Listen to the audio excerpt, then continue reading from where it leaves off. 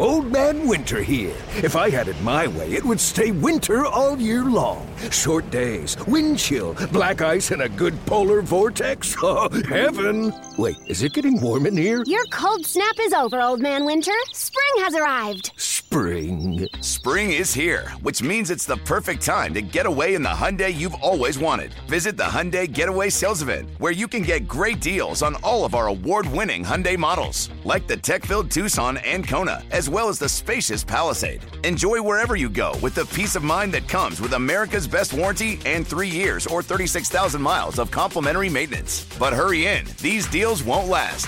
Add more joy to your journey at the Hyundai Getaway Sales Event. Now get 0% APR or up to $1,500 bonus cash on the Hyundai Tucson. Now, during the Hyundai Getaway Sales Event. Offers end soon. Call 562-314-4603 for details.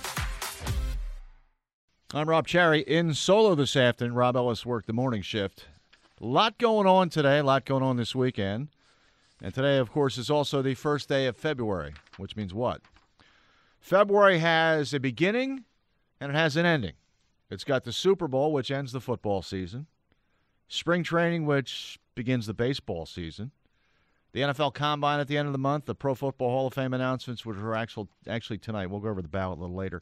The NBA All-Star Game in a couple of weeks, the NBA trade deadline in a few days, Groundhog's Day, President's Day, and this year, every 4 years, Leap Day.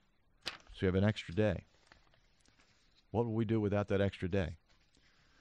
So, anyway, Super Bowl 54 tomorrow evening in Miami. It's the Chiefs and 49ers. The 49ers have come out of nowhere.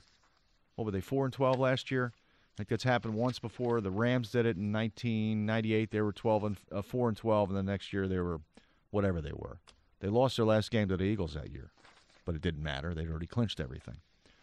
The 49ers also came out of nowhere to win their very first Super Bowl, 1981 season. I believe they were 6-10 the year before that, going nowhere. They didn't even know who their quarterback was in 1980. They were trying to figure out if it should be Steve DeBerg or some guy who was a third-round draft pick named Joe Montana. They settled on Montana. The rest is history. Now, this team doesn't have Joe Montana. They've got Garoppolo. But this is for the 49ers. They have the best winning percentage in Super Bowl history. A team that's been in the Super Bowl, for any team that's been there more than 5 times. If you've been there twice and won twice, that doesn't count. Or once and won once, that doesn't count either. I'm saying for a team in the 53 Super Bowls so far that's been there 5 times or more, best winning percentage, they're 5-1. Hard as it is to believe, though, they haven't won a Super Bowl in 25 years. When they capped off their 5th title in 14 years in the 1994 season, the most interesting part of that season, 1994, the Eagles beat them 40-8 in San Francisco. People in San Francisco at that point were calling for Steve Young's head. They were calling for George Seifert's head. They booed the 49ers out of Candlestick Park, a team that had won 4 championships. Relatively recent to that, from 81 to 93, through 93, they'd won 4 already. They got booed in their own ballpark. The postscript, of course, the 49ers righted the ship. They won the Super Bowl that year. Crushed I think it was the Chargers that year. The Eagles, who were 3-1 after that win, won 4 of their next 5, went to 7-2, looked like a pretty good team, and lost their last 7 games. And Rich Kotite got fired. So the Chiefs' history is this. They were in the very first Super Bowl. They lost to the Packers in Super Bowl I, and the leagues were talking about merging, but they actually hadn't merged yet. There was the AFL and the NFL. The American Football League, the National Football League. And the game was actually broadcast on 2 networks. And it was with different announcers. Same game, different announcers, different broadcast crews because of the merger, CBS and NBC broadcast. I can't tell you who it was. I would guess Kurt Gowdy on NBC. CBS, I'm not sure. Anyway, the Chiefs, they lost that game. The Packers blew them out. And it looked like the merger shouldn't happen because one league was a lot weaker than the other. But by Super Bowl 4, when they actually had merged, the Chiefs were back, and they upset the Vikings, who were heavily favored. And that's it. That was 50 years ago, their last time in. So they haven't been there in 50 years. The 49ers haven't been there in 25 years. 49ers have an .833 percentage in the Super Bowl, 5-1, best ever. Packers and Giants are both 4-1. Steelers are next. They're 6 and they've got the most. They're tied for the most. They're 6-2, which is a .750 percentage. The Cowboys are 5-3, so they've got a .625 percentage. Raiders 600, Redskins 600, both are 3-2. Patriots have been in the most Super Bowls. They're 6-5, 545, and the Broncos are 3-5. I think they lost their first 4 before Elway. In Elway's later years, they won 2. And speaking of Elway, the Andy Reid and Kyle Shanahan, that's the coaching matchup. And I know everybody talked about Andy Reid this week, and it's natural because Andy Reid coached here, not because he should be appreciated more. But Shanahan, to me, is a better story. If he wins, if the 49ers win, they become the first father-son combination to win a Super Bowl. Because his father, Mike, was with Elway and the Broncos in the late 90s, back-to-back. The elder Shanahan was a head coach of the Raiders, had a falling out with Al Davis that cost him his job. I think Al Davis wanted to call the plays. At least that sounds about right. Shanahan wanted to call the plays himself. And Al Davis was a coach at one point, so it's not like he didn't know what he was talking about. It's just that he was a little delusional there.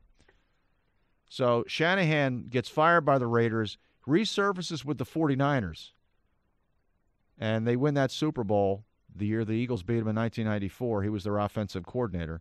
He gets a job with the Broncos, and 3 years later they win a Super Bowl. And the Niners defensive coordinator that day, when they won the Super Bowl, Ray Rhodes, the last time they won, he gets a job with the Eagles. He was like the 3rd or 4th choice.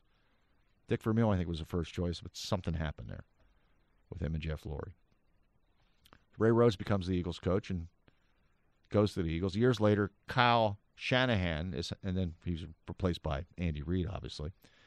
But Kyle Shanahan, years later, the son of Mike Shanahan, I think his first job was in Houston. Then he gets hired by his father with the Redskins as offensive coordinator. And you're thinking, well, that can't work out that well. Guy hires his son to be his offensive coordinator, and the team wasn't very good. Well, they decided in the first year that Kyle Shanahan was there with Mike Shanahan as the Redskins coach, they decided the new quarterback doesn't fit their offense, and he can't run a 2-minute drill. So eventually they benched him for the last several games. That quarterback was Donovan McNabb. He got benched for Rex Grossman. And the highlight of that year, 2010, McNabb's Redskins, this all ties up. I'm going to tie it up at some point. The highlight of McNabb's Redskins career, which was all of one season, was when they beat the Eagles at the Link, after which McNabb said, laughingly, they made a mistake because the Eagles should have cut him. They made a mistake. The Skins were 2-2 after that win. They collapsed shortly thereafter, went 4-8 the rest of the way, and finished 6-10. Eagles ended up 10-6 that year, made the playoffs with Michael Vick as the quarterback. And McNabb's career was over by the next season. Here's how I'm tying it up. This past Thursday, like 2 days ago, who does Andy Reid bring in to speak to the Chiefs? The only quarterback he previously had worked with in the Super Bowl, Donovan McNabb, to give him a pep talk. What was he thinking 15 years later? Neither Reid nor McNabb has a reasonable explanation 15 years later as to why they took their time in the fourth quarter, down 10 points and time wasting away. But yeah, bring in Donovan McNabb to talk to your team. Why not? I can't say I have fond memories of Andy Reid. I didn't hate the man. He was a very good coach. It just seemed to me, listening to all his press conferences, all his explanations, he always seemed to try to tell us that up was down and that down was up and that what we saw didn't really happen. It just always seemed that way. He was never straight up. The fact that they never came clean about what happened in the Super Bowl. And every time it comes up, if they do answer it, it's some sort of explanation that's like, that's not true. No, I'm not rooting for him. But you remember the old deal with the devil? We used to talk about this at WIP for years. When they couldn't win a Super Bowl, they'd get close, but they didn't win. The deal with the devil was, would you take 10 years of contending or one Super Bowl win? And I always said, I'm tired of contending. I want a Super Bowl win. And that feeling we had 2 years ago. Because we had 10 years, we had 20 years, we had 30 years of contending. 1978 was when they started contending. And finally ended in 2017 season. That's 40 years. Because the 10 years of contending we had under Andy Reid, or even 14 years if you want to say all 14 years, but they weren't. They always ended in agony under Andy Reid. Why would I want him to finish the job somewhere else when all we got here was agony at the end of a season? Yeah, we got contention, but we got agony. Give me Doug Peterson every day of the week. He delivered. Doug delivered. Andy didn't. So that's what I have to say. Why would you bring in Donovan McNabb to talk to your team? All right, here's what I want. One of the things I wanted to get to today with the Super Bowl on people's minds. Rank the best non-Super Bowl, non-Eagles Super Bowl. Obviously, the best Super Bowl ever is the Eagles Super Bowl, right? But what was the best, other than that one, what was the best Super Bowl ever? I have a few that I have in mind. One as a kid, one as a young adult, one as an older adult. But what was the best Super Bowl ever, aside from the Eagles? Also, we're going to see one quarterback who's considered, if not the best in football, the second best. He was the best last year. This year, the best was another guy. But other than those two guys, who would you rather have than Carson Wentz? Other than Pat Mahomes and Lamar Jackson, who would you rather have than Carson Wentz? Because for next season, going into next season, I'm not talking about Tom Brady's career or Drew Brees' career. I'm talking about for next season. Because beside those two guys, I'm not sure there's anybody I'd rather have and rather want than Carson Wentz. And so those are some of the football things we'll talk about. We'll get into the Hall of Fame and all that's going on with that. Also, the Sixers are on a road trip that began with a disaster in Atlanta, not just because they lost. The Hawks had the worst record in the East. I mean, they're brutal. And you could have, what did they get beat by, like 15? And the Hawks, held them off all night. I think they got as close as 5, maybe. You lost to the Atlanta Hawks. And now you have Boston, Miami, and Milwaukee on the road. Boston's tonight. So they just do not look like a team who can or will make a playoff run this season. They look like a team who could go out in the first round. And I'm sorry, it's not all about Ben Simmons and his reluctance to shoot. He's not the problem. Not on this team. There's a lot more problems they have than Ben Simmons. And I'm not sure if it's coaching. I'm not sure what it is. If it's what the team that was put together, which would be the general manager and Brett Brown. But there's something wrong with this team, especially when they go on the road. I mean, this team is a killer at home. 1 week ago, they played the best team in the West. And boy, things have changed in a week. God, it's... A week ago today, Rob Ellis and I were talking about whether LeBron would get booed at when he passes Kobe Bryant.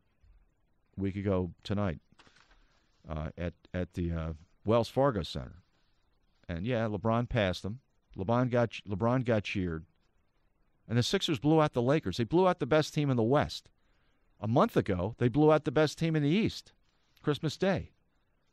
But in between and before that and now even after that, they're losing to teams like Atlanta. They're 22-2 at home, best record in the NBA. But on the road, at home, not so hot. All right, some other things I wanted to get to as well. We're very provincial. So we're not programmed to root for anybody other than people that play for our local teams. And I think that's why most people weren't rooting for Kobe Bryant when he was a Laker, when he came in. The Lakers are an enemy of the Sixers.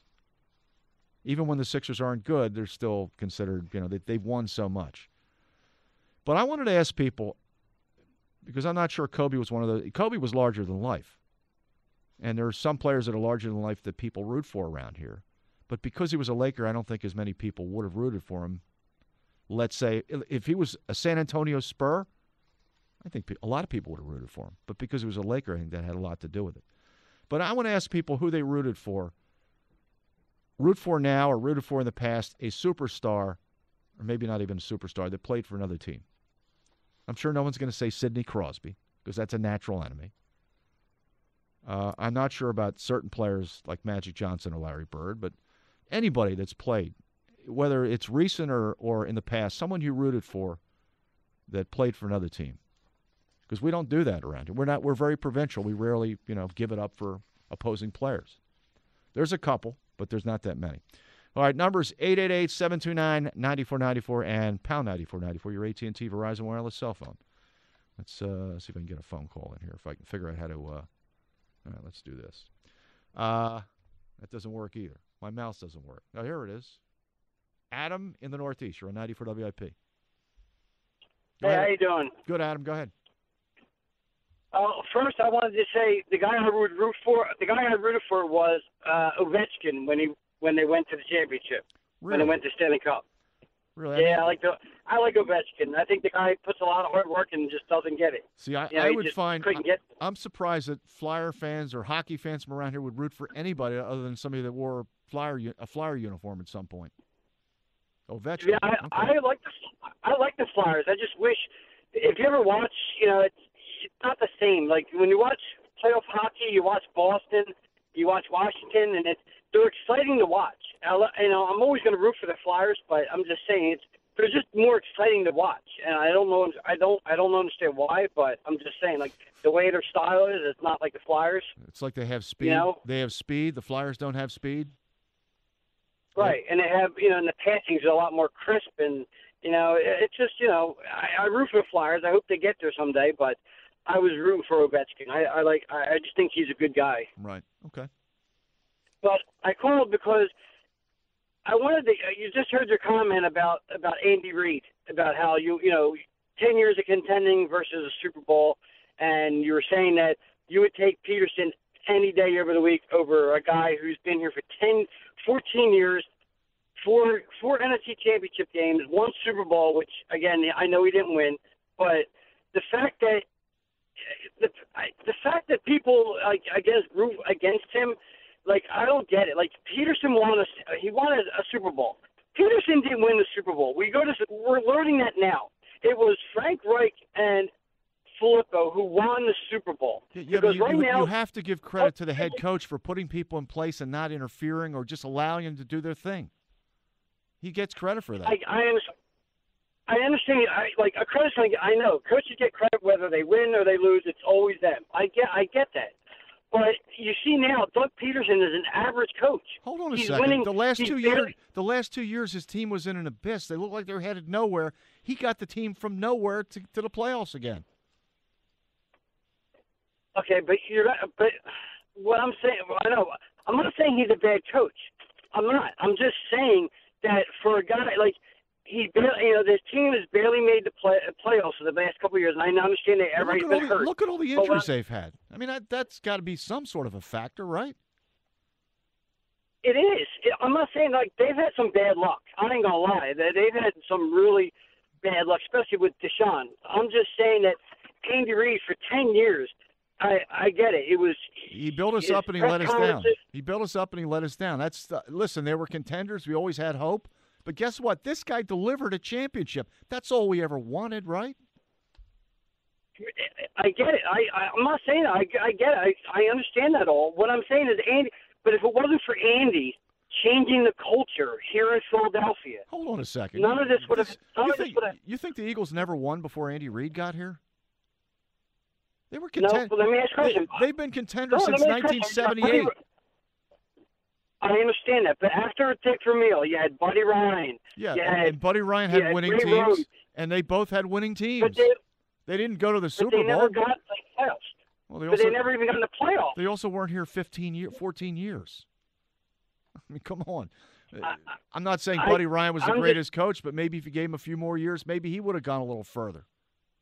Maybe not. I feel that if you would have gave Buddy Ryan some receivers, you know what I mean? Then probably they win. Because you look at Randall Cunningham. He went on to Minnesota and took them to the NFC Championship game. And he was old. Look, I agree with that. If they had given Randall Cunningham better receivers and or a running game, because he didn't have a running game, And an offensive line. His offensive line was horrible. Yeah, they would have gone further. I think they would have gone further. But that's a personnel thing, and that's part of, Buddy. One of Buddy's flaws was he concentrated on defense, didn't do much on offense. All right, 888-729-9494 and pound 9494, your AT&T Verizon Wireless cell phone. WIP Sports Time is 3:20. Sports Radio 94, WIP 2020 Sports. Brought to you by Bud Light Seltzer. I'm Sue Schilling, and tomorrow is the much-anticipated Super Bowl 54 taking place in Miami between Andy Reid's Chiefs and the 49ers. And former Eagle Hugh Douglas joined WIP earlier this week and talked about Reid's former players pulling for him to hoist that Lombardi trophy. I cannot remember a time where I saw Coach Reid going through what he went through show any sign of weakness, and he was always prepared, like for real. And I know, looking at my Twitter feed and people saying this and that about Coach, listen, the man needs, regardless, win or lose, he needs to be respected for what he did for the players. And the way that he rolled for the city, like he did. It's unfortunate that we couldn't get the Super Bowl, the first one. We should have had at least two. I'm not gonna lie about that. We should have had two. We didn't get it. It's unfortunate. But Coach Reid's a hell of a coach, man. Watch the Super Bowl this Sunday at the Post in University City for the Go Birds podcast watch party. Enjoy Bud Light Seltzer specials all game. Details at 94WIP.com/events. CBS 3 Eyewitness weather. Scattered rain showers tonight, maybe even some snow showers as well. Little to no accumulation, however, expected low 35. Post mostly cloudy tomorrow and breezy. Slight chance for a PM shower. High 46. It's 41 in Philadelphia. To stream 94 WIP. Get our podcast and all the latest stories in Philadelphia sports. Go to the all-new 94WIP.com. 2020 Sports on Sports Radio 94 WIP.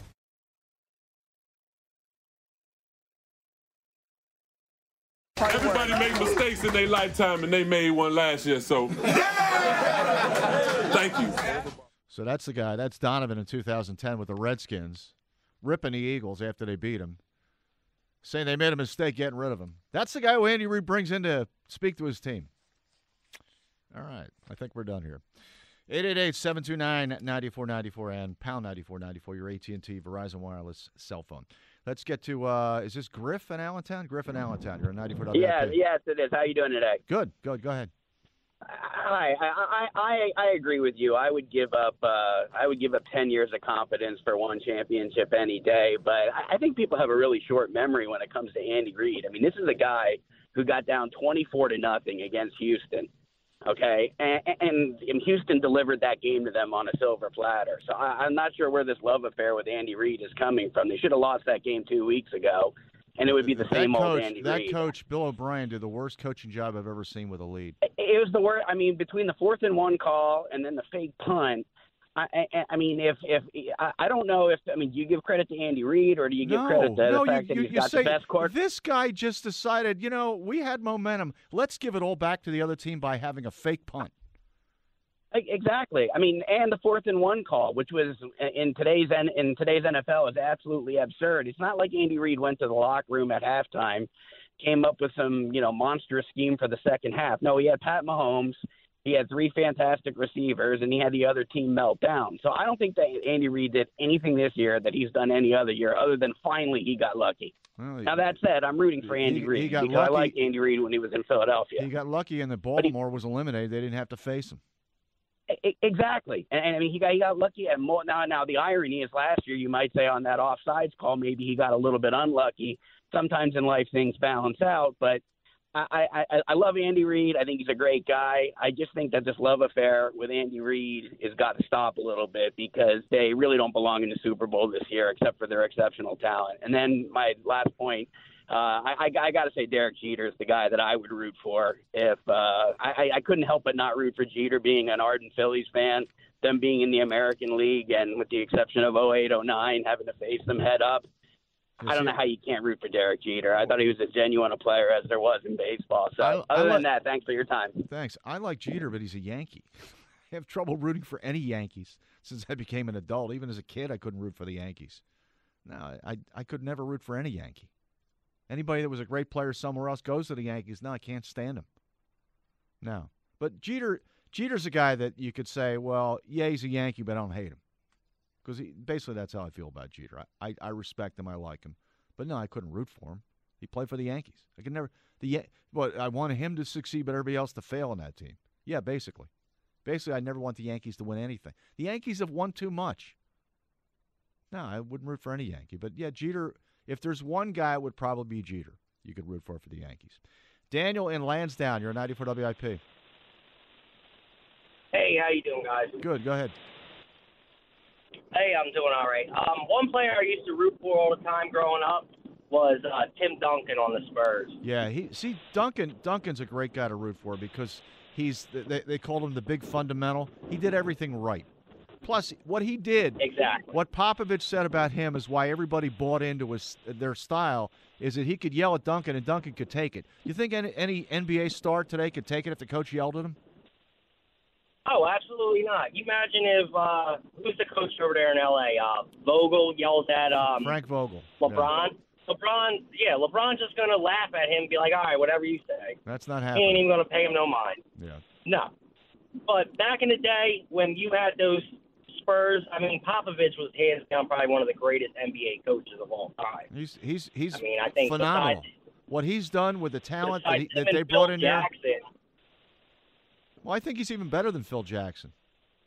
Phil Jackson was a master psychologist, but what he did with guys that, were like from all over the world, basically, to get them to buy into his system, he's phenomenal.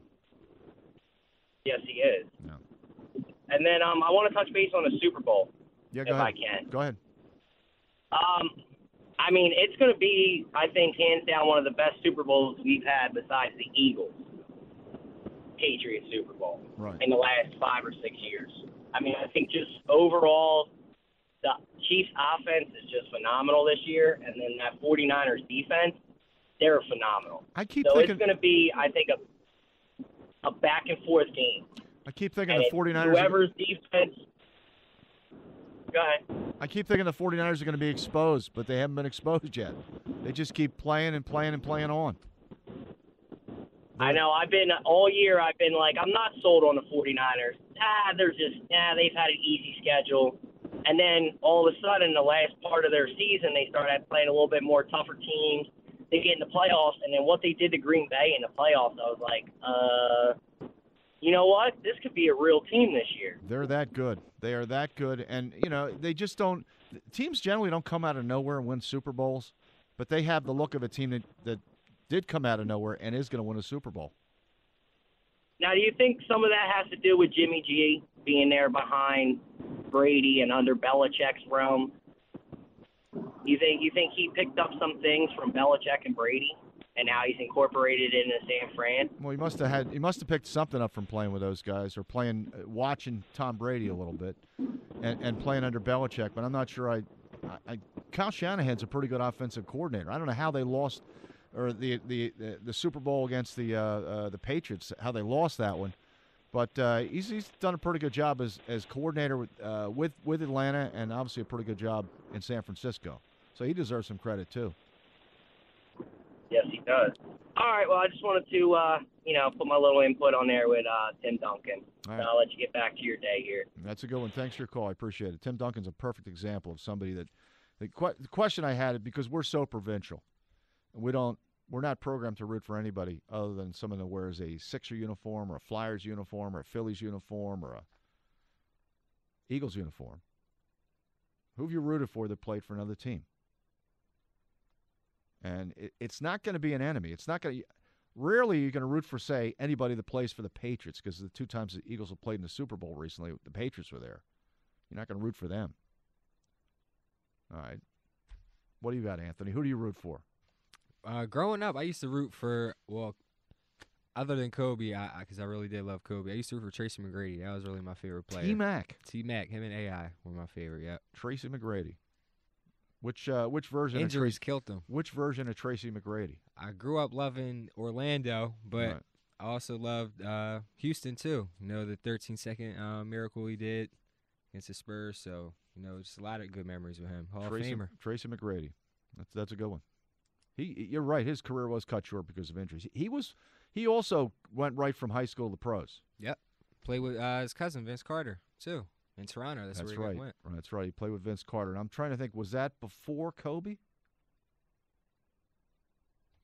I think it was after. Was it after Yeah, Kobe? I think he was drafted after, all right. 97 or 98. Look up and see which who. And Toronto drafted him. I want to see where he was actually drafted because Kobe was the first guard to go straight from the pros to straight from high school to the NBA. First significant guard. There may have been other people that did it, but didn't amount to anything. Kobe was the first guard that did it, which is why people were skeptical, thinking there's no way you can do it as a guard. T-Mac played for... Kobe was drafted in 97. Kobe was in the 96 draft. So T-Mac was 97 by Toronto. What was he, like the 12th pick? 13th. 13th pick. Oh, that's close enough. All right. Was it the 97 draft? Who did the Sixers take that year?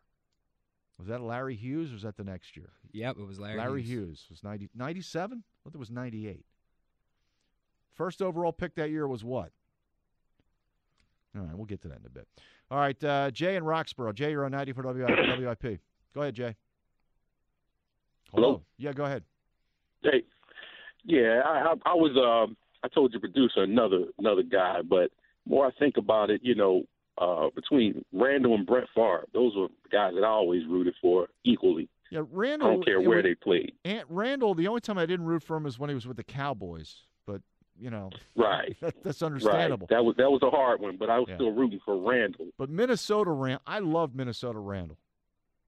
Yeah, that guy. Now that Randall, that was a good Randall there. That was very easy to root for that guy. Plus, you had that Chris Carter connection and Moss, just that whole team. I just liked them all. That was a fun team to watch. That was one of those teams that should have won a Super Bowl that year, but didn't. Yeah, coaching decisions. I wanted to jump on, talk a little bit about that Andy Reid thing. That bringing in Donovan, I don't get that. Donovan, that was the worst guy to bring in because, especially talking to a guy like Patrick Mahomes, because what Mahomes has that Donovan didn't have is Mahomes is willing to forego that whole thing about, well, I don't want to be known as a running quarterback. Donovan held us back 4 years in a row because he didn't want to tuck that ball and go get a first down or two when the field was open for him to run. So I'm going to never forgive him for that. Yeah, Donovan came out and said, I don't want to be known as a running quarterback. And you're right. He kind of stopped himself from running when, in fact, the first couple years he was here, the reason why the Eagles advanced as far as they did, not because he had great receivers or a great running game, because Donovan could do things with his legs. And that's what made him on a par at that point, or almost on a par with Manning and Brady, because he did things they couldn't do that made him one of the top 5 quarterbacks in the league. And then he stopped doing that. Yep, he should have rolled with that. He was so focused on being noted as this smart quarterback. This I'm going to say it, because he's a black quarterback. I guess he was battling with this. Can I be a smart, drop back passer kind of guy? When we already saw that he was capable of doing that, so you don't need to prove that anymore. Now go win some games with your leg. Well, exactly. Why not do things to win games and just saying, "Well, I got to prove people"? No, how about doing what you do best to help the team win games? Yep, and that's why personally, I hope he never gets in the Hall of Fame, because a Hall of Famer to me is somebody that would win at any cost. I always go back to that John Elway thing in the Super Bowl when this guy jumped up in the air and had that helicopter spin, and that was a guy that said, listen, I've been here a few times. I've lost each time. I'm tired of losing, and when John Elway jumped in that air and got spun around and they went on to win that bowl, I said, that's what Donovan is missing. He never had that moment where he said, I'm tired of losing, and I just think that, Andy bringing a guy like that in to talk, well, he's not the best guy to listen to. No, I thought that was I understand the connection he has with him, but I just thought that's not the guy you bring in. Yeah. Okay, Rob, but I just wanted to throw that out. All right, thanks. Appreciate it. Thanks. All right. All right, let's get to Jim in California. Jim, you're on 90 for WIP. Hey, Rob. Yeah, go ahead, Jim. Hey, Rob. Just a question. You had mentioned the Super Bowl winning percentages. I thought the Giants had the best, 4 for 4. No, they lost one. They lost their. They lost in the 2000 Super Bowl or the 2000 season to the Ravens. Got shut out by the Ravens, I believe. You don't remember? Oh, really? No, I thought 87. No. Then the one Phil Hostetler won, and then the 2 Eli won. Well, yeah, I don't think they've been in. No, they played the Ravens in the 2000 season. It was actually in 2001, but it was the 2000 season. They played the Ravens and lost. Got shut out. Really? You don't remember that? In the Super Bowl. It was a terrible Super Bowl. That was Ray Lewis's Super Bowl. Oh, okay. Yeah, you're right. Trent Dilfer, right, was the quarterback in that one. I was just going to ask who the quarterback was because I couldn't remember. Yeah, it was Trent Dilfer. When they said anybody can win a Super Bowl because Trent Dilfer won it. And that's the conversation. Yeah, you're right. The worst quarterback to win a Super Bowl is probably Trent Dilfer.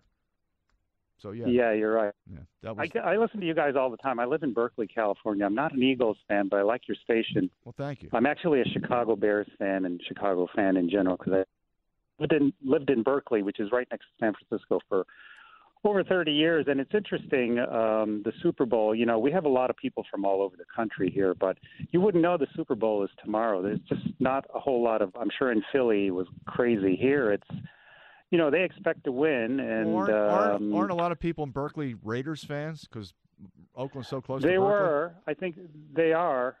But, you know, we have allegiances all over here. You know, people are Warriors fans, and they're in San Francisco now. So it's kind of an interesting dynamics here. They've won a lot of championships here since I've been here. And it's just, you know, it's if they're doing well, it's great. There are a core group of 49ers fans, but when they had those lean years. Oh, by the way, you mentioned the last time they were in the Super Bowl was '94, but actually in 2013 they were in the Super Bowl. The last time they won. They lost. The last time they won. They won, yeah. Right. I said they haven't won in 25 years. Yeah. Yeah, so this is their 7th Super Bowl. I mean, they have a pretty good winning history, and I think the Niners will win, but it'll be really interesting because I think it will come down to Garoppolo. I don't think they're going to be able to run for 300 yards again or close to 300 yards again. So it's going to be really interesting. Kansas City's not good at stopping the run, and the 49ers are a running team. If I were them, I'd run all day. Yeah, that's true. And, you know, I know you don't care for Andy Reid. I'm really surprised. I mean, if the Bears had a coach like Andy Reid, he'd be canonized, you know, like Mike Ditka. And but Ditka won a Super Bowl. Ditka won a Super Bowl. That's the only reason he was canonized, and he played there. He didn't do much else. I mean, he was a loudmouth and, you know, just kind of a bully. Who was the Bears? The Bears coach that lost the Super Bowl was a very good coach. Lovie Smith had trouble getting a job other places. So well, they fired him, and he's actually coaching at the University of Illinois now. So right. He was with Tampa for a while, maybe. Yeah, I think he was there for a couple of years and got fired. But yeah, I mean, I don't have a real rooting interest in this one. I mean, I wouldn't mind if Andy Reid actually won one because I think he is a pretty good coach. He definitely saw the potential in Patrick Mahomes and a lot of other. By the way, you know where Andy Reid got his start coaching? San Francisco State. Yeah, San Francisco State. Yeah, exactly. He used to sell hot dogs. There was a nice article about him there. I'm sure he sold hot dogs there. What, in the stands? As a graduate. He was a vendor? As a graduate assistant. I didn't. Well, they used to have this thing before the game. You know, San Francisco State is a small. I actually worked at San Francisco. Thanks for your call. I actually worked at San Francisco State for a short while at their bookstore when I was living out in San Francisco. I didn't know they had a football team, honestly, and it was around right before Andy Reid got there, early '80s. Didn't know they had a football team. Didn't know they had a football stadium either. That's what I knew. 888-729-90. But I think it's funny that he sold hot dogs there. It was his first job as an assistant coach and selling hot dogs. 888-729-9494, pound 9494, your AT&T Verizon Wireless cell phone. WIP Sports Time 343. Sports Radio 94, WIP 2020 Sports. Brought to you by Parks Casino and Sportsbook. I'm Sue Schilling. Super Bowl 54 tomorrow in Miami between Andy Reid's Chiefs and the 49ers. And Chiefs tight end Travis Kelce, the brother of the Eagles, Jason Kelce, says he's been able to draw from the experiences of the Eagles Super Bowl from 2 years ago. it was a very unique situation because I got to see it almost secondhand and really kind of in the background of the Eagles, asking my brother everything that was going on that week. You know, it was unique how tight of a team they were, how their chemistry, they just felt like they were a brotherhood, even from the outside in. You could just tell how tight-knit that group was. With that being said, I think this team is the exact same feeling going into it, how much we appreciate each other and have fun on the field with each other and, you know, make sure we're doing the right things so we're accountable for each other. Get a risk-free bet of up to $500 on the big game. Download the Parx Casino Sportsbook app or go to parxcasino.com/PA for details. Parx, the only sportsbook backed by the #1 casino in Pennsylvania. Must be 21. Gambling problem? Call 1-800-GAMBLER. CBS 3 Eyewitness weather. Scattered rain or snow showers possible tonight. Little to no accumulation expected. Low 35. Mostly cloudy tomorrow. Breezy. Slight chance for a PM shower.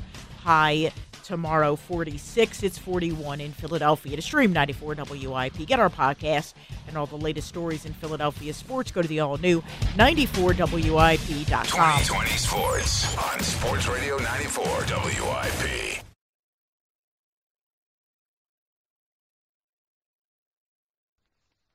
All right, numbers 888-729-9494, pound 9494, your AT&T Verizon Wireless cell phone. I'm Rob Cherry. Tomorrow afternoon, Super Bowl coverage starts at 2. The game itself kicks off around 6:30. Who's doing the national anthem tomorrow? Do we know? Demi Lovato? I thought that's what I might have heard.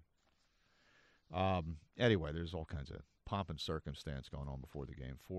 We have a 4.5-hour pregame show. I'm sure Fox has an even longer pregame show than that. Tonight, of course, Sixers play the Celtics in Boston. Second game of 4 in a row. It's an odd road trip. You go to Atlanta, and then instead of going to Miami, you go to Boston, and then to Miami, and then you go to Milwaukee. So, all right. One of the things we're talking about today is your favorite, basically anybody you rooted for that's played for another team, because we never root for people that don't play here. We generally don't. But there's some people that are larger than life, some athletes that are larger than life that people root for. I'm sure there were people that were Michael Jordan fans, even though you're a Sixer fan, even though they played him 2 years in a row in the playoffs in the late, I guess it was early 90s, 90-91. And Jordan knocked them out both times. First, I don't think they won either year, though. I don't think they won till 92, but they knocked them out each time. But there were Jordan fans. There were Iverson fans here that followed Iverson when he went to other teams. The very few players, when they leave here, I'll still follow them. I'll still care about them, let's put it that way, still like them. In that category, Randall was in that category for me. Randall Cunningham, when he played in Minnesota, loved him. Iverson, when he played everywhere else, I wanted him to fail. Because he didn't, not that he didn't deliver here, I didn't like the way it ended here. When he came back, it was great. Loved him when he came back. When he was in other places, he dissed his coach. He got traded basically because he tried to usurp his coach, Maurice Cheeks. Maurice Cheeks is a legend here. Hall of Famer. He wasn't at the time, he is now, only because they didn't recognize him till recently. But now, to me, Iverson, when he went other places, I couldn't follow. And I never understood that. It's like you're either a Sixers fan or you're not. You're going to follow another team because Iverson left? It's like if Embiid or Simmons left, yeah, you maybe like them, but you still want the team here to win more. It's not like one guy means more than the team. I mean, who was rooting for McNabb when he went to the Redskins? Nobody. No, you weren't rooting for you don't. That's why I don't understand you root for a coach when he goes somewhere else, unless there's a reason to do that. I mean, if a coach wins somewhere else before he wins here, it's like he should have won here. I actually didn't mind when Larry Brown won with Detroit, because Larry Brown to me was every place he went, he fixed.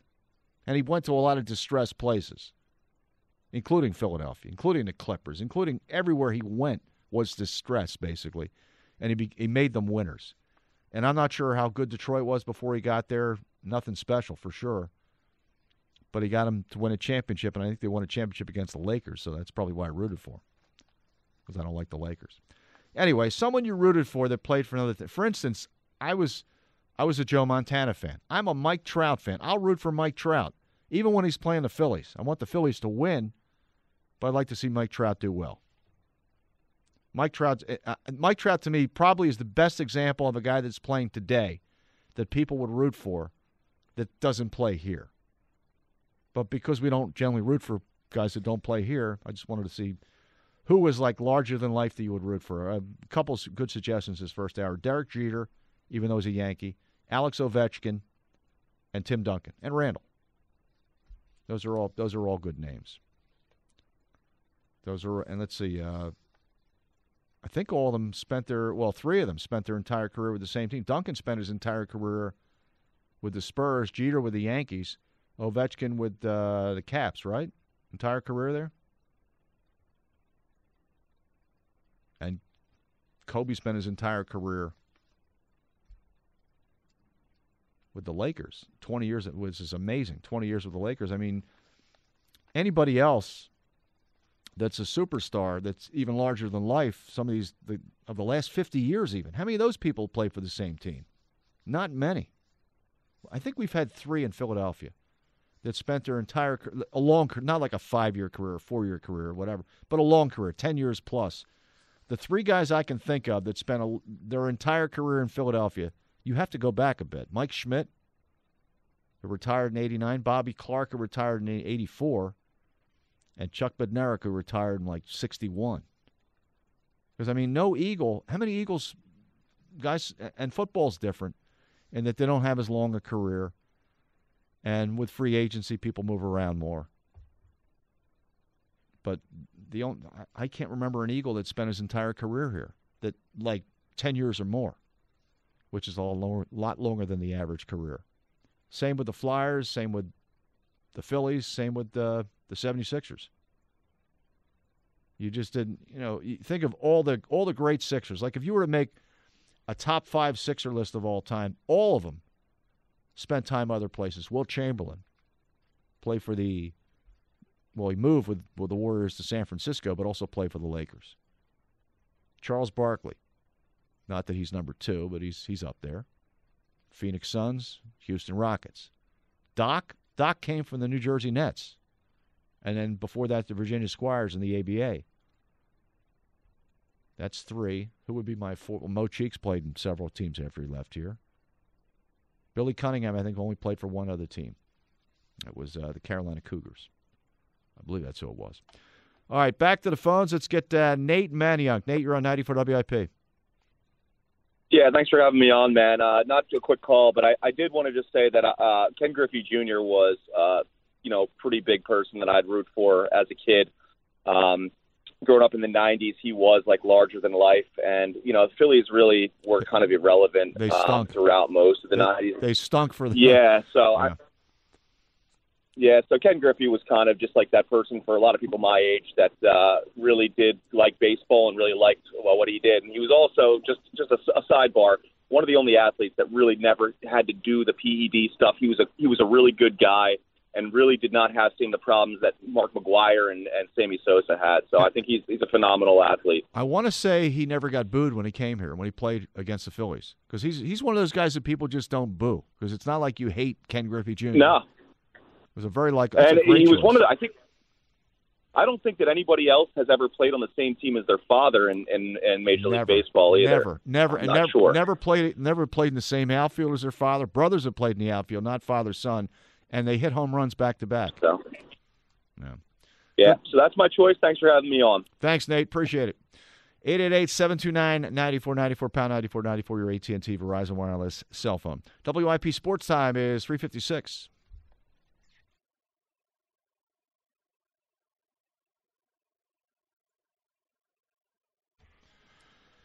Numbers here, 888-729-9494, pound 9494, your AT&T Verizon Wireless cell phone. I'm Rob Cherry. We're here till 6, and I believe Reuben Frank is in at 6 tonight. Tomorrow night at 6:30, Super Bowl 54, where the Chiefs would be the longest, the longest period between wins and Super Bowls.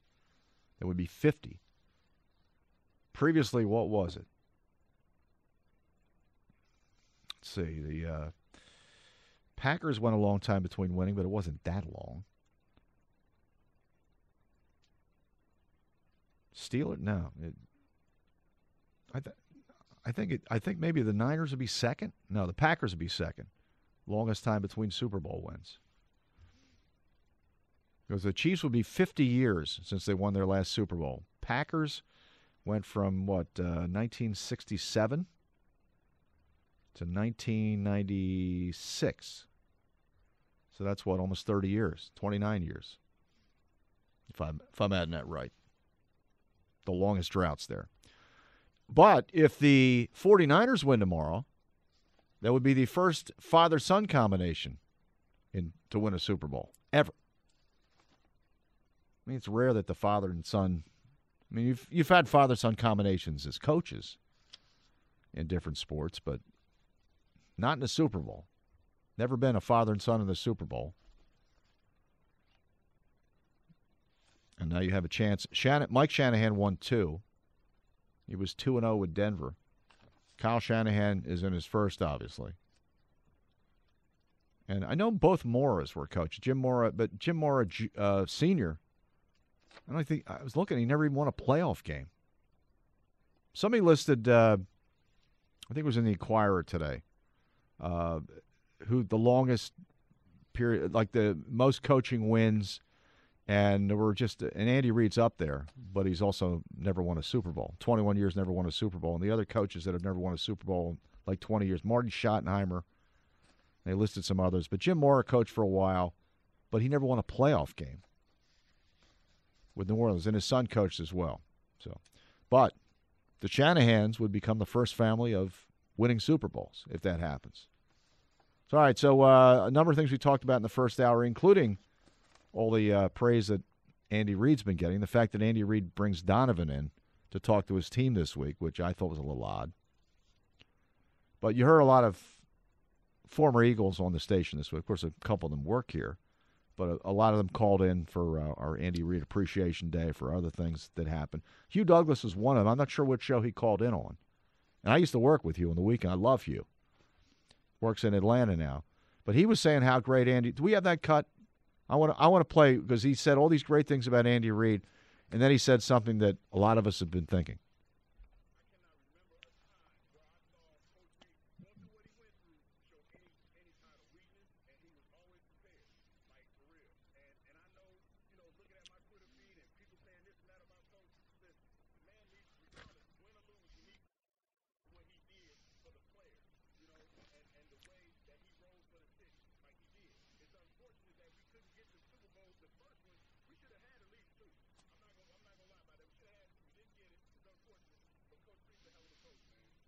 That was on the afternoon show on Thursday with Marks and Reese. Yeah, the players love Andy Reid. But what Hugh said was pretty honest. They should have won at least 2. And that's what the fans thought the whole time. They should have won at least 2. So say what you want about the man. Great coach. His players love him. Which one hurt you the most? Which NFC championship loss? Tampa was a killer. Me too. That was the first, but the next blow was Carolina the next year. That was like, and McNabb got hurt in that game. And, you can't blame McNabb for getting hurt. These guys, somebody tried to make a wish with his legs. Wasn't his fault. And the fact that they had lousy receivers going into that game, you can't win a Super Bowl if you go in with receivers. What was it? Pinkston and Thrash were his receivers? Yep. They got picked off 3 times in that game. And I don't think any of them were McNabb's fault or Detmer's fault. Maybe the last one was Detmer's. I think it was Detmer that came in, right? Seemed to me it was Detmer. Not Ty. Coy Detmer, I believe, was the one that came in the second one. I believe. I'm not positive. But no, those passes were picked off because the receivers weren't strong enough to fight for those balls, or turn the wrong way, or it bounced off them. They weren't good enough. And you're trying to win a Super Bowl with receivers that aren't good enough. And then telling us later, oh, no, they are good enough. And then even later than that, like a month later, after telling us, no, our receivers are fine, we can win a championship with them, they went out and got T.O. So obviously they didn't believe themselves. Or Andy Reid didn't believe what he was saying. That was the problem I had with Andy Reid. Is that listening to him, it's like, you're not going to tell us the truth. And he said something this week, I think it was Wednesday. Basically that, I'm not a comedian. I come up here to just try to, give you stock answers. I'm not here to entertain you. In other words, he gives us nothing. Not open. It says not open about. That's the cut. Let's play that one. It says not open about. Play that. This is what he said. I'm listening to this going, yeah, this is why we didn't like him that much. He just was not that endearing to people here because of what he droned on about in his press conferences. He wasn't a lovable guy. He was a very good coach, clearly, but he didn't win a championship. And he'd say stuff like this. It's like, okay, so you want to bore us to death? You couldn't, your players all say how great you are, how nice you are, and how much fun you are. We never saw it. The public never saw that. Go on, play that.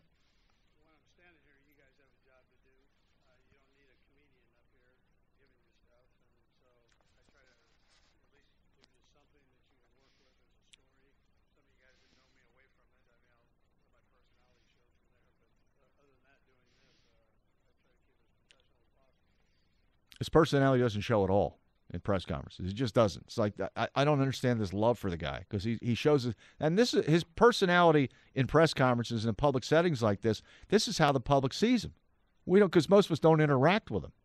This is what we see. It's like, well, he's better than Belichick as far as Belichick, being a curmudgeon and all that. But Belichick's also won 6 titles. This guy's won none here at least. So.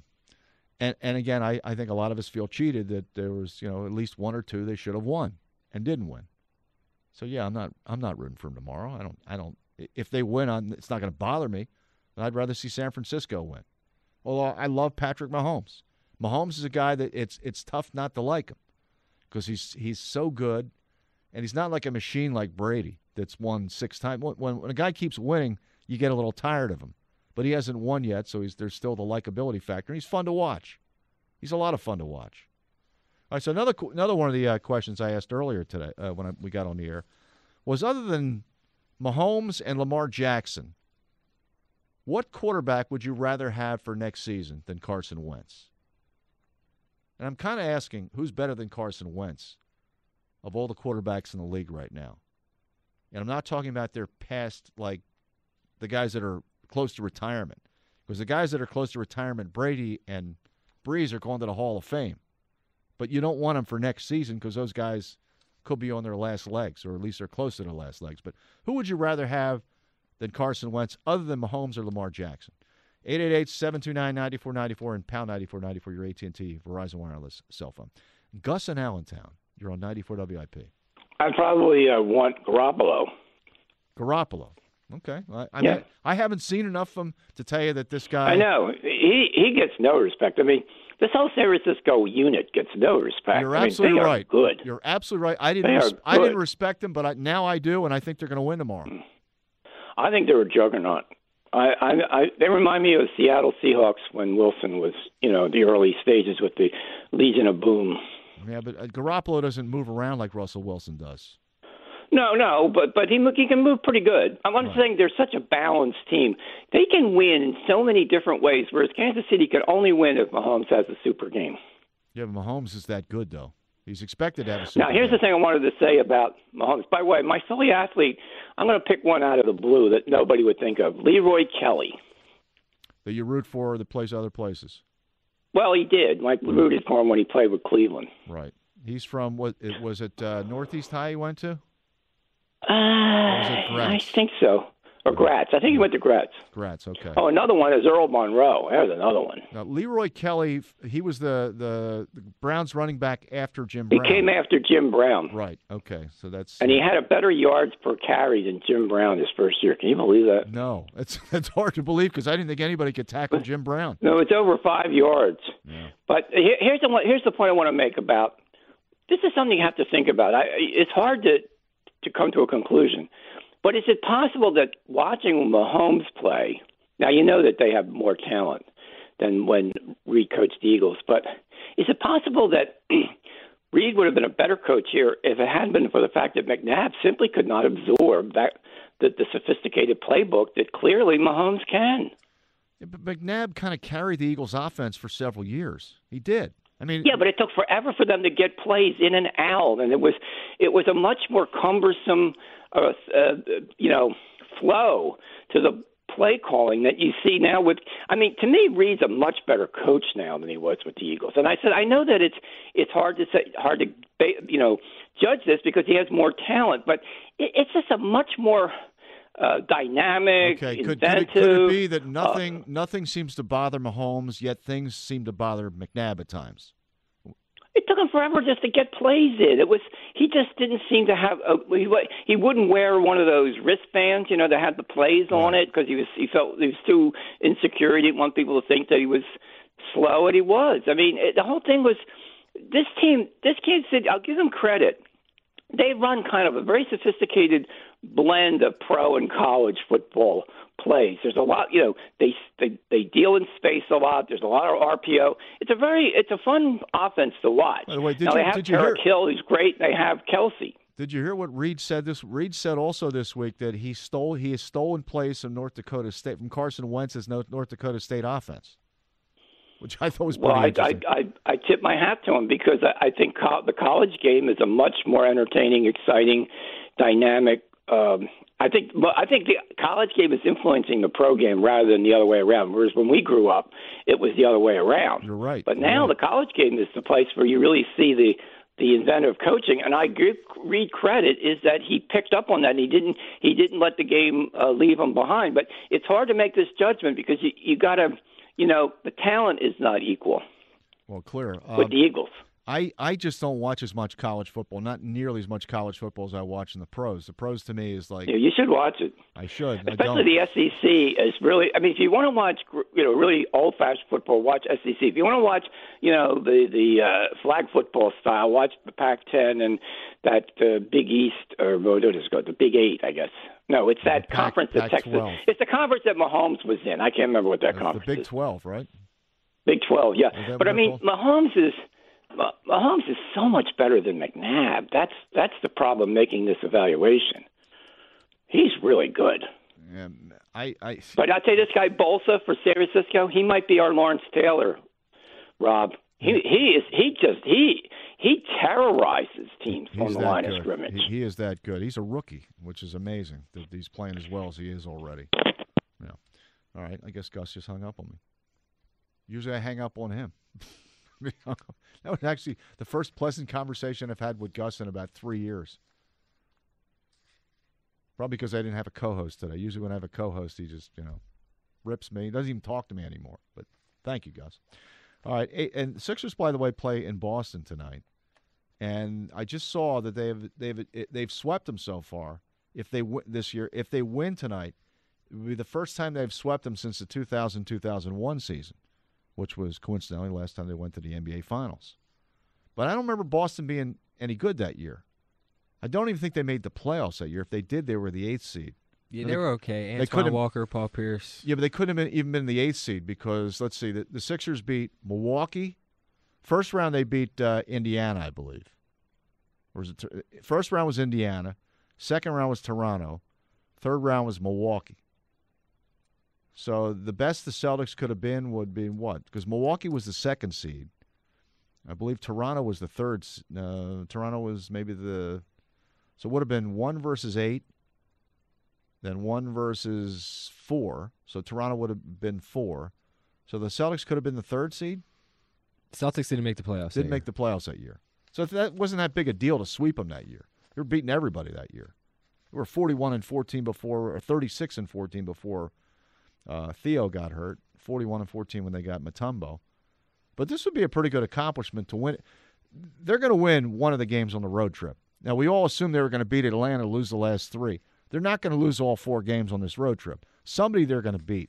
They're not going to beat Milwaukee, not after they crushed Milwaukee when they were here. Milwaukee, by the way, was tied with them for the best home record in the NBA. They got beat last night by Denver. Got beat bad by Denver. That's why you shouldn't bet. I did a parlay with a bunch of NBA games last night. The 2 games that screwed me up, the Laker game and the Bucks game. I'm assuming the Bucks are playing at home. I don't think they were getting a ton of points. I figured they're going to blow them out, even though Denver's good. The Lakers playing at home against a bad Blazers team. They're favored by 13. Figured there's all this stuff that had the Kobe ceremony before the game. It was very emotional. LeBron spoke to the crowd. It was very tasteful. Boyz II Men sang the national anthem. Usher sang Amazing Grace. Just a tribute. Amazing. Yeah, it was great. It was great. And LeBron talked to the crowd thinking they're going to blow them out, and they didn't. They lost. That's a game you probably want to stay away from. But it was a great ceremony last night. It was a great wrap-up to what has been a tragic week, obviously, for Laker fans. And a lot of people were upset that they canceled the game. People were upset last Sunday that they didn't cancel games on Sunday. And, they're in an arena with, they're full of people. And you find out you can't just say logistically it would have been very tough to do that. The Laker game itself on Tuesday, you can understand why they would cancel that, even though it was 2 days later. They just weren't ready. But the other games, it's like you have to keep going. Unless you have to, and I guess he was like an ambassador for basketball. It was that big a thing.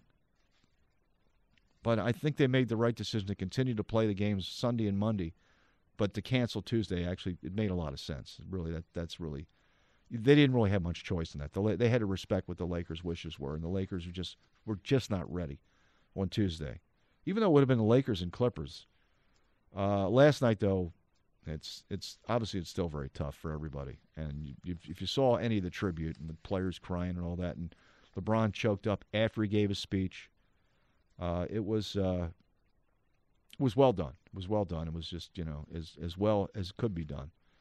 The tribute that TNT did on Tuesday night was great as well. With they were supposed to do the late game was supposed to be the Laker-Clipper game.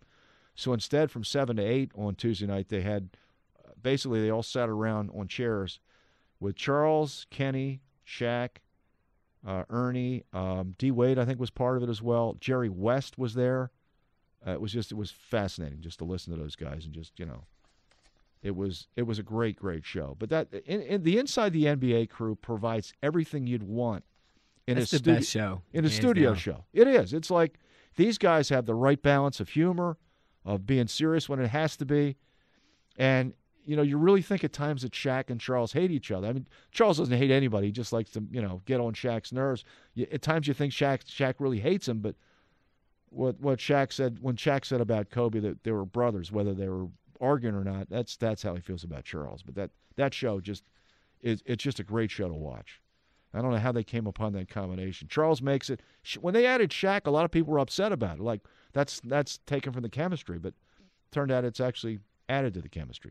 Some of the other people they've had at different times, maybe not as much, but I can't stand Chris Webber, man. I was just going to say Webber, and I don't dislike C. Webb. I didn't like him when he was playing for whatever he played for, Golden State. Who else did he play Sacramento. for? Sacramento. Another team Detroit. that should have won a championship. When he came here, though, he had nothing left. Clearly had nothing left, but he doesn't quite fit on that. I've seen him on other shows on TNT. What was it called? Studio 21 or whatever? Yeah, it's the Kevin Garnett show. That wasn't bad. That was cool. But the Inside the NBA crew, they can't mess with them. Got to have the right people there. 888-729-9494, pound 9494, your AT&T Verizon wireless cell phone.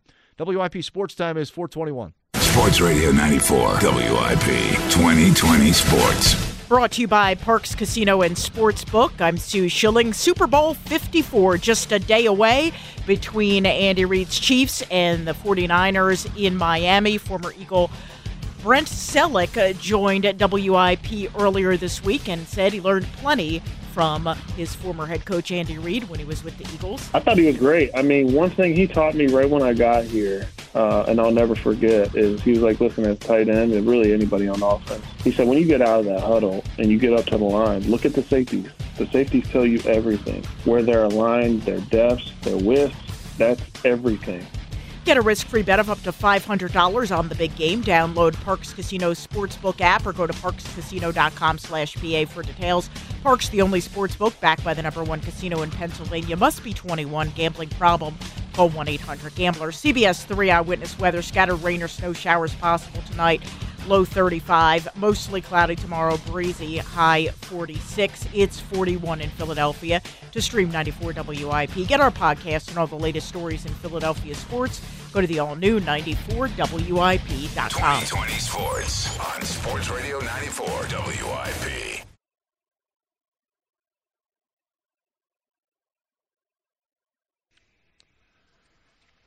All right, we got some open lines. 888-729-9494, pound 9494, your AT&T Verizon Wireless cell phone. So I remember I used to hear, I guess Jeff Lurie would say, we want to win multiple Super Bowls. I'm thinking, just win one. Just start with one and then, go from there. And I'll be satisfied with just one. Well, it's 2 years later, and no, I'm not satisfied with just one. I mean, I can live with the fact that they finally won, and finally, some of us thought we'd never live to see the Eagles win a Super Bowl, and they finally did. But, yeah, you want more. You always want more. But now here are the, for me, best Super Bowl ever was obviously the Eagles beating the Patriots. But the best non-Eagles Super Bowls that I have, maybe we can hear from you what your favorite Super Bowl was other than the Eagles Super Bowl. 49ers beating the Bengals. This isn't my favorite, but it's like top 5. 49ers beating the Bengals in 1981. I actually lived in San Francisco that year. Watched the 49ers because there was only to watch at that point. They didn't show a lot of Eagles games out there, even though the Eagles started out 6-0 that year and were coming off a Super Bowl loss. That 49er team was, just to watch them become great that year was phenomenal to watch. And the Super Bowl itself was a great game, beating the Bengals. The first one as a kid I really enjoyed, and was really the first good Super Bowl because the first two were blowouts. Packers beat the Chiefs, Packers beat the Raiders. Super Bowl III, Jets beating the Colts. Biggest upset of all time in the Super Bowl. That was my favorite. And it's not like I was a Jets fan, but I was more of a Jets fan than a Colts fan. I rooted for the underdog because what fun is it to root for the favorite? And both cities are not quite equidistant, but 100 miles to 90 miles. But I actually like the Jets. But I like Joe Namath and the Jets. That was a great one. Probably my favorite of all time. Chiefs and Vikings the following year was also one of my favorites. The 1969 season. And the Rams-Titans. The Rams-Titans is also in my top 5 because it was Dick Vermeil. Now you say, well, why would you root for Dick Vermeil but not Andy Reid? Dick Vermeil didn't win a Super Bowl either. Because Dick Vermeil, that was a team, you have to understand, and no little history there with the Eagles. The Eagles in the 60s and 70s, after they won the championship in 1960, they had maybe one or two winning seasons that decade. In the 70s, they went literally from 1961 through 1977 without making the playoffs. Can you imagine that? If the Eagles had gone 16, 17 years without making the playoffs, they became irrelevant in this city. I mean, they were here. They were football fans. They were Eagle fans, but you knew every year they weren't making the playoffs. You knew they were going to be bad. Either bad drafting, bad trades. Things just didn't, for a 16-year period, they didn't make the playoffs. That's a drought. And what Dick Vermeil inherited was a team that didn't make the playoffs. He came in 76, 15 years out of the playoffs, and he didn't have a first-round pick or a second-round pick his first 3 years. I don't think he had a third-round pick his first year either. And within 3 years, they're in the playoffs. In 5 years, they're in the Super Bowl. And he gave everything. It's like he sweated blood. He gave everything he had to the franchise and to Philadelphia. Became one of us. And, yeah, he burned out. He was the first one to coin the term coach burnout. Well, I think John Madden, shortly before that, actually had burned out himself or just said, 10 years and I'm done. He walked away and then came back, 16 years later? 82 to 96, whatever it was, he came back. He was going to come back here. It did not work out with Jeffrey Lurie. Went to St. Louis and won a Super Bowl there. And at that point, 99, the Eagles weren't particularly good. It was just a couple years they weren't good. So if you're going to pick somebody to root for, what, are you going to root for the Tennessee Titans? No, you root for the St. Louis Rams and Dick Vermeil because everybody liked Dick Vermeil. He had the likability that Andy Reid never really had here. And partly because Dick Vermeil showed his personality. Andy Reid never showed his personality to us. It was like little drips and drabs, but it was like, no, and we played the cut a little while ago. He's not up there to be a comedian. He just wanted to give us a little information, and then he was done. Then he was done with us. So that's not really that likable unless you win a championship or two. Yeah, they were contenders, but the end wasn't that great. Anyway, I rooted for Dick Vermeil. He was like, if we can't win one, let's have him win one. Even though it's somewhere else. It's not like he didn't want to. And remember, back then, it was only a few years removed from he was going to come back here to coach the Eagles again, and the Eagles kind of screwed that up. He wanted more power over draft picks or whatever, over personnel and things, and they didn't want to give it to him. And he made some famous comments that I'm not going to repeat. It became a Joe Conklin bit, actually. And then he went somewhere else and won a championship. And I think most people here were happy for him. So that's one of my – plus, that was a great game. That was a phenomenal game. That Rams offense that year – and every year there seems like there's a team that's really fun to watch. This year it was probably Baltimore, although I have to admit I didn't see as much of them as I'd like to, and I would have liked to have seen them in a Super Bowl because that's how much fun they were to watch this year. But every year there's a fun team to watch, it seems. And that year, it was the St. Louis Rams. Now, 2 years later, the Eagles played the Rams in the playoffs in the NFC Championship game. Now, Vermeil was gone by then. Mike Martz was the coach and lost that game in heartbreaking fashion. And then the Rams didn't even win the Super Bowl that year. They were heavily favored to beat the Patriots and lost to them in Brady's first Super Bowl. But the Rams were the fun team to watch that year, so it was easy to root for them. Now, this year, the fun team to watch was Baltimore. They didn't even get out of the second round. They got upset by Tennessee.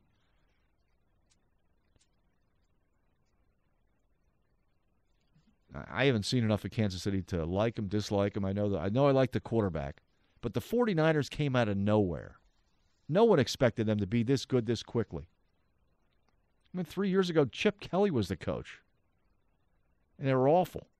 What did he win, 2 games that year? 2-14. 2-14. That was 2016, right? Last to Kaepernick, too. That's right. Kaepernick was the quarterback last time the 49ers were in the Super Bowl. That's right. And Alex Smith replaced him? No, he replaced Alex Smith. Alex Smith went to Kansas City. And then Alex Smith got hurt. I'm just reading a story about Alex Smith today, too. Well, and I think he's lucky to be alive, right? Yeah, and that's like, huh? And I know he actually still wants to play, but you read this story, the guy almost had his leg amputated. He almost lost his life. He had sepsis when he was recovering. His leg was just like mangled by J.J. Watt and somebody else from the Texans. But he almost lost his life. He almost lost his leg. Yet there's actually talk that he might play next season for the Redskins. With Ron Rivera was actually saying that that's a possibility. And they have what? Casey Keenum and Haskins. Right, Haskins. But Alex Smith was a quarterback for Kansas. It was the Niner quarterback. The year they went to the Super Bowl, he got hurt, and Kaepernick replaced him. And then he lost his job to Kaepernick after he got healthy. Went to the Chiefs, was pretty good there. In fact, wasn't he the quarterback when the Chiefs came here in Doug's rookie season? Or was that? Yes. Yes. Or was that? It was when they retired McNabb. Number 5 will always love you, right? Right. Thursday night game. Right. Oh God, McNabb will always love you. Or number 5 will always love you. Yeah. But was Alex Smith the quarterback? I guess he must have been. Yep. He must have been. I was at that game. I remember. Who was the quarterback when the Chiefs came here with Chip Kelly? Chip Kelly's first year. Was it Alex Smith then? That would have been 2013. It had to have been. I'll double check that. So it'd be Alex Smith both years that he was there. He was actually pretty good in his day. And he's 35 years old. It's like, well, you almost lost your leg. Why would you come back and play football where there's a chance you could get hurt again? Why? And apparently he's guaranteed like $20 million, or his hit on the cap next year is $21 million. But why would you bother if there's a chance you get hurt? And you're 35 years old. What's the point at this point in time? So, All right, 888-729-9494 and pound 9494, your AT&T Verizon Wireless cell phone. I guess, so why didn't Andy Reid bring Alex Smith in to talk to his team? Because he's still playing theoretically still on the Skins roster. He brought in McNabb. He should have brought Doug Peterson in. Doug Peterson was his first quarterback here. Doug should have talked to his team about what it takes to win a Super Bowl. He brought McNabb in on Thursday. Or Foles. Nick Foles. Well, Nick Foles plays for another team. Although Doug coaches another team, but he's still got that connection. I guess you could. Are you allowed to? I guess you're allowed to bring in players from other teams. Or retired players for sure, but I guess I don't know if you're allowed to bring players that are in for other teams. I think that would probably be frowned on if you're bringing an active player from another team to talk to your team. Probably not a good idea. That's why he couldn't do that. That's why he had to settle for McNabb. What about Mike McMahon? What about Dawkins? Dawkins would have been a good guy to bring in. And Dawkins was down here this week, doing all kinds of stuff down there. All right, so what would be your favorite, aside from the Eagles Super Bowl, your favorite non-Eagles Super Bowl game of all time? And the 53 that happened. My number one still the Jets-Colts. And I guess number two is 49ers-Bengals, the first 49ers-Bengals. The second 49ers-Bengals was pretty good as well. But the first one, I think, would qualify as the best. And honestly, that San Francisco team, I don't remember who the tight end was. He might have been pretty decent. The receiving core was basically Dwight Clark, who was a possession guy, very tall. He made the catch. Passed away recently. Their running back situation, they didn't really have a running back. They had a bunch of guys, Earl Cooper and a bunch of other guys, but nobody that was anything spectacular.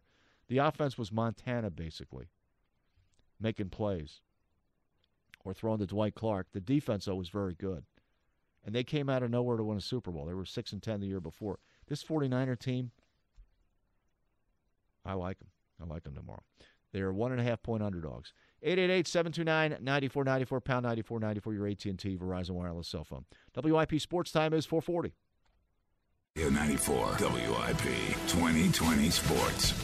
Brought to you by Parks Casino and Sportsbook. I'm Sue Schilling. Super Bowl 54, just a day away between Andy Reid's Chiefs and the 49ers in Miami. Former Eagle Hugh Douglas joined WIP earlier this week and talked about Reid's former players pulling for him to hoist that Lombardi trophy and shared some memorable experience from Reid's rookie season at the helm as well. I cannot remember a time where I saw Coach Reid going through what he went through show any sign of weakness, and he was always prepared, like for real. And I know, looking at my Twitter feed and people saying this and that about Coach, listen, the man needs, regardless, win or lose, he needs to be respected for what he did for the players, and the way that he rolled for the city, like he did. It's unfortunate that we couldn't get the Super Bowl, the first one. We should have had at least two. I'm not gonna lie about that. We should have had two. We didn't get it. It's unfortunate. But Coach Reid's a hell of a coach, man. You can hear Super Bowl 54 right here on 94 WIP tomorrow. Our coverage gets underway 2 o'clock tomorrow afternoon. Get a risk-free bet of up to $500 on the big game. Download Parks Casino Sportsbook app or go to parkscasino.com/PA for details. Parks, the only sportsbook backed by the #1 casino in Pennsylvania. Must be 21. Gambling problem? Call 1-800-GAMBLER. CBS 3 Eyewitness Weather. Scattered rain showers tonight. Maybe some snow showers possible. Little to no accumulation expected. Low 35. Mostly cloudy and breezy tomorrow. Slight chance for a PM shower. High 46. It's 42 in Philadelphia. To stream 94 WIP. Get our podcast and all the latest stories in Philadelphia sports. Go to the all-new 94WIP.com. 2020 Sports on Sports Radio 94 WIP.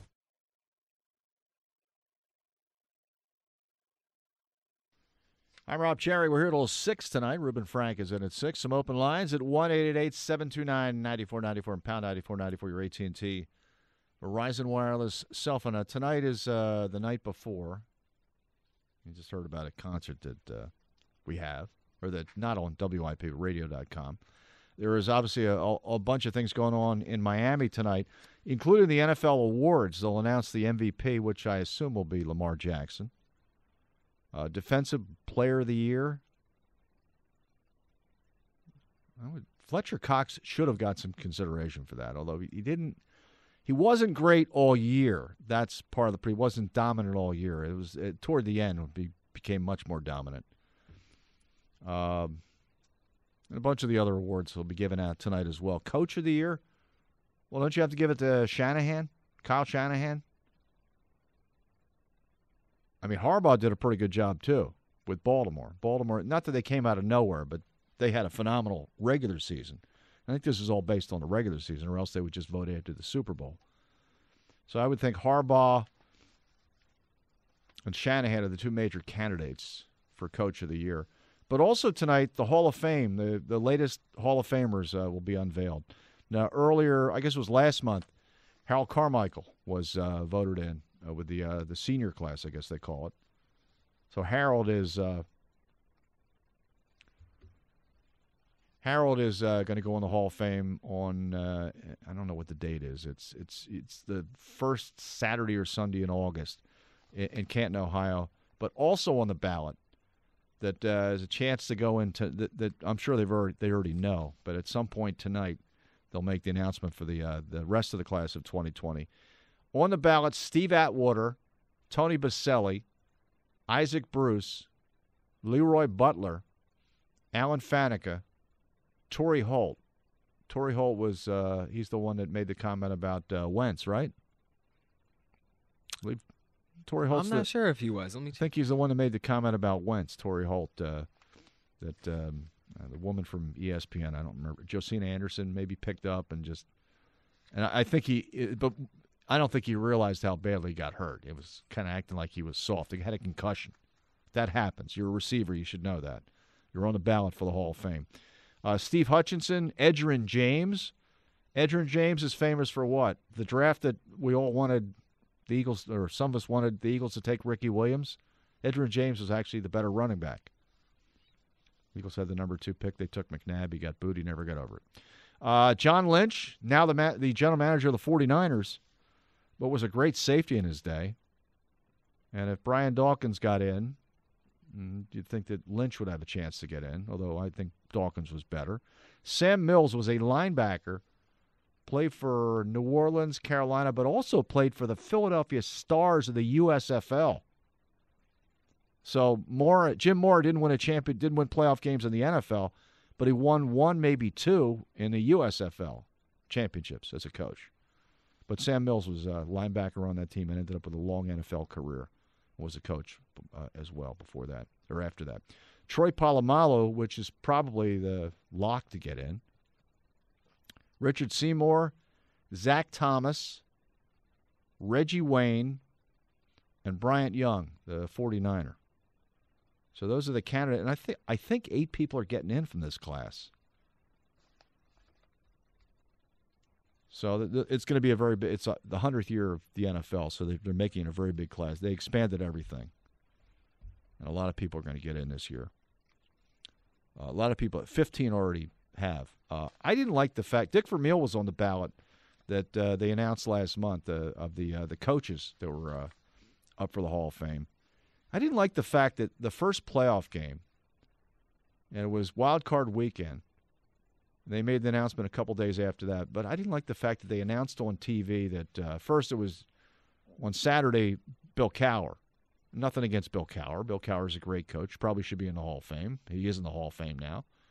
But they announced it on TV. Instead of announcing what everybody else, which I think was on a Tuesday, they announced it on Saturday in the CBS studio show so they could publicize it then for their wild card games. The next day, Fox does it with Jimmy Johnson. They announced it to Jimmy Johnson. It's like, well, how does that make Dick Vermeil feel?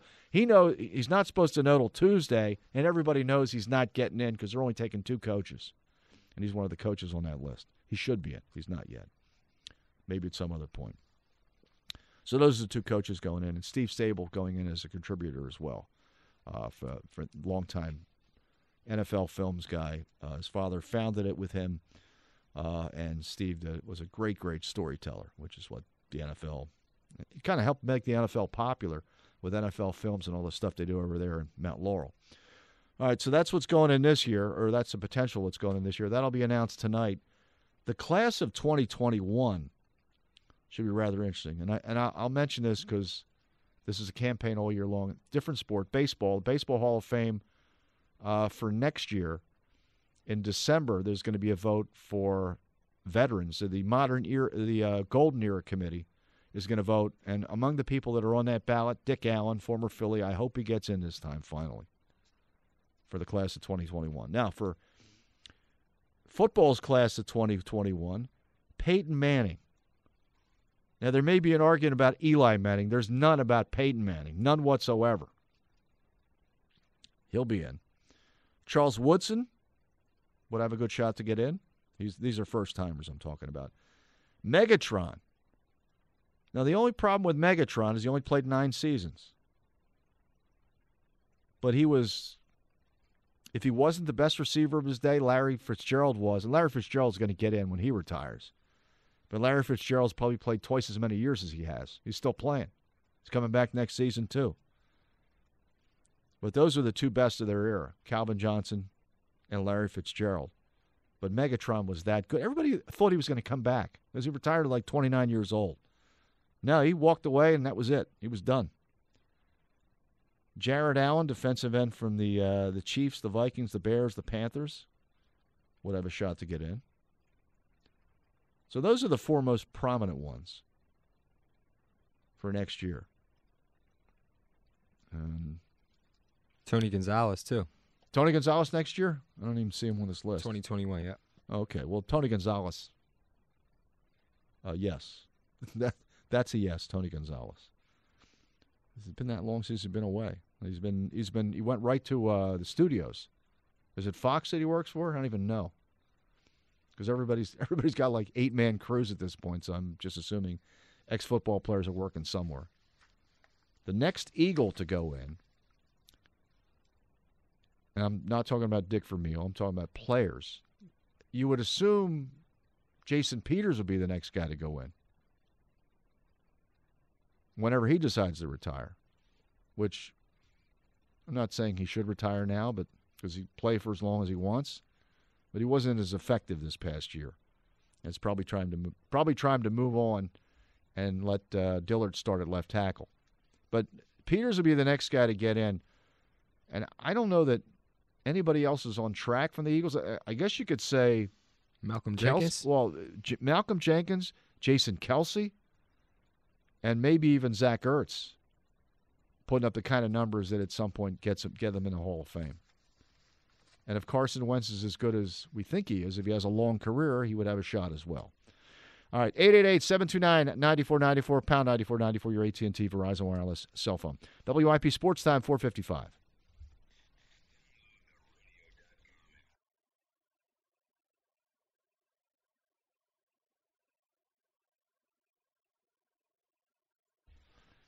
I'm Rob Cherry. We're here till 6 tonight. And Reuben Frank comes in at 6. Super Bowl Sunday tomorrow, of course. When was the first Super Bowl that was February? First Super Bowl that was in February was because of 9/11. They had to move the season back to a week because they canceled games for a week, postponed games for a week. And February 3rd, 2002, that was a 2001 Super Bowl. That was the first one they moved to February. And then 2 years later, it was on. It was February because I don't remember if they used to start the season on Labor Day, and then is Labor Day weekend. They decided that's not good because most people are still on vacation or away. So to get maximum viewership and to make sure the stadiums sell out, and so the games weren't blacked out, they decided let's move it back a week. There was one year they had 2 bye weeks. That didn't work. And it was intentional, unlike the year with 9/11. That was unintentional, obviously. So since the 2003 season, the Super Bowls have been in February. There have been 2 Super Bowls on February 1st. One of them the Eagles should have been in, Patriots-Panthers. That should have been the Super Bowl 38. Eagles should have been in that one. They were in the next one, but should have been in that one. Patriots won it 32-29. That was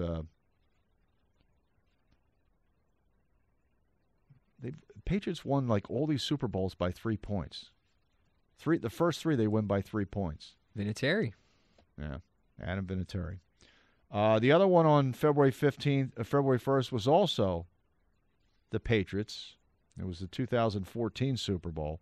This was the infamous Patriots-Seahawks Super Bowl, where the Seahawks were at the 1-yard line. And what was the name of the offensive coordinator for Seattle? Look, Pete Carroll's the head coach. Instead of giving it to Marshawn Lynch at the 1-yard line, he passes it to was it Butler that intercepted?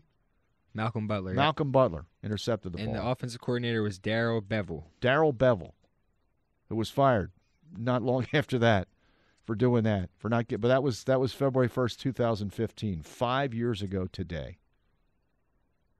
Boy, if you bet the Seahawks in that game,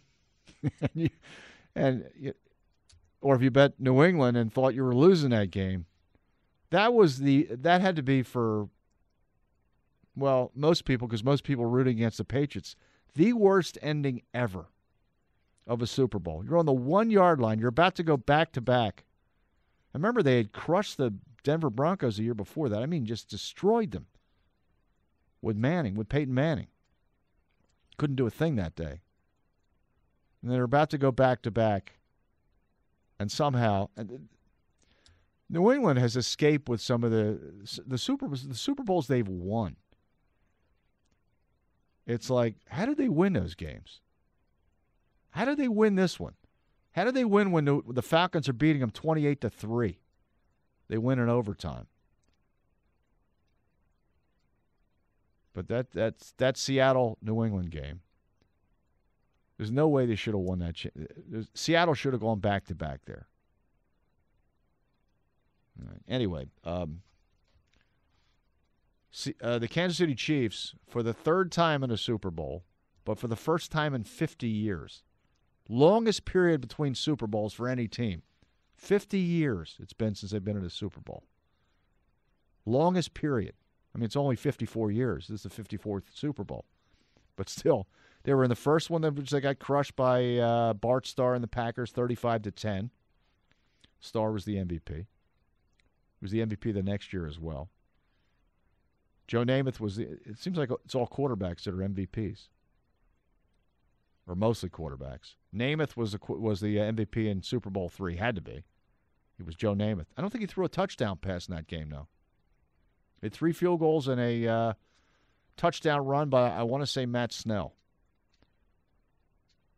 Super Bowl IV was the Chiefs crushing the Minnesota Vikings, who were heavily favored in that game. Len Dawson was the MVP of that one. Super Bowl V, Chuck Howley. Colts beat the Cowboys. That's when the Colts were in the NFC, before they switched them over. No, I guess they did switch them over. That's why they played the Cowboys. Colts used to be in the NFC. They played as the NFL representative in Super Bowl III, as the AFC representative in Super Bowl V. Cowboys won their first Super Bowl in Super Bowl VI. Super Bowl VI. Cowboys beat the Dolphins. They crushed them 24-3. Roger Staubach was the MVP in that game. Super Bowl VII, Dolphins come back and beat the Redskins 14-7. The first unbeaten season, or the first unbeaten season and the only unbeaten season to win a Super Bowl. The only other team that had a chance was the Patriots, and they lost in the final game lost in the Super Bowl to the Giants. So the Dolphins won their first in Super Bowl VII.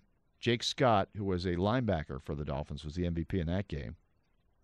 And what I remember most about that game was the Dolphins had a shutout going, and their quarterback was a guy named Garo Yepremian. Their kicker was a guy named Garo Yepremian. I believe he was from around here, or lived around here for a while.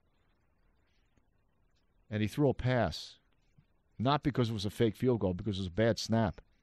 And it was intercepted and run back for the touchdown. It was the only score the Redskins had all game. The next year, the Dolphins crushed the Vikings. Larry Zonka was the MVP. The next year, it was the Vikings got beat again, this time by the Steelers. First of 4, the Steelers won in 6 years.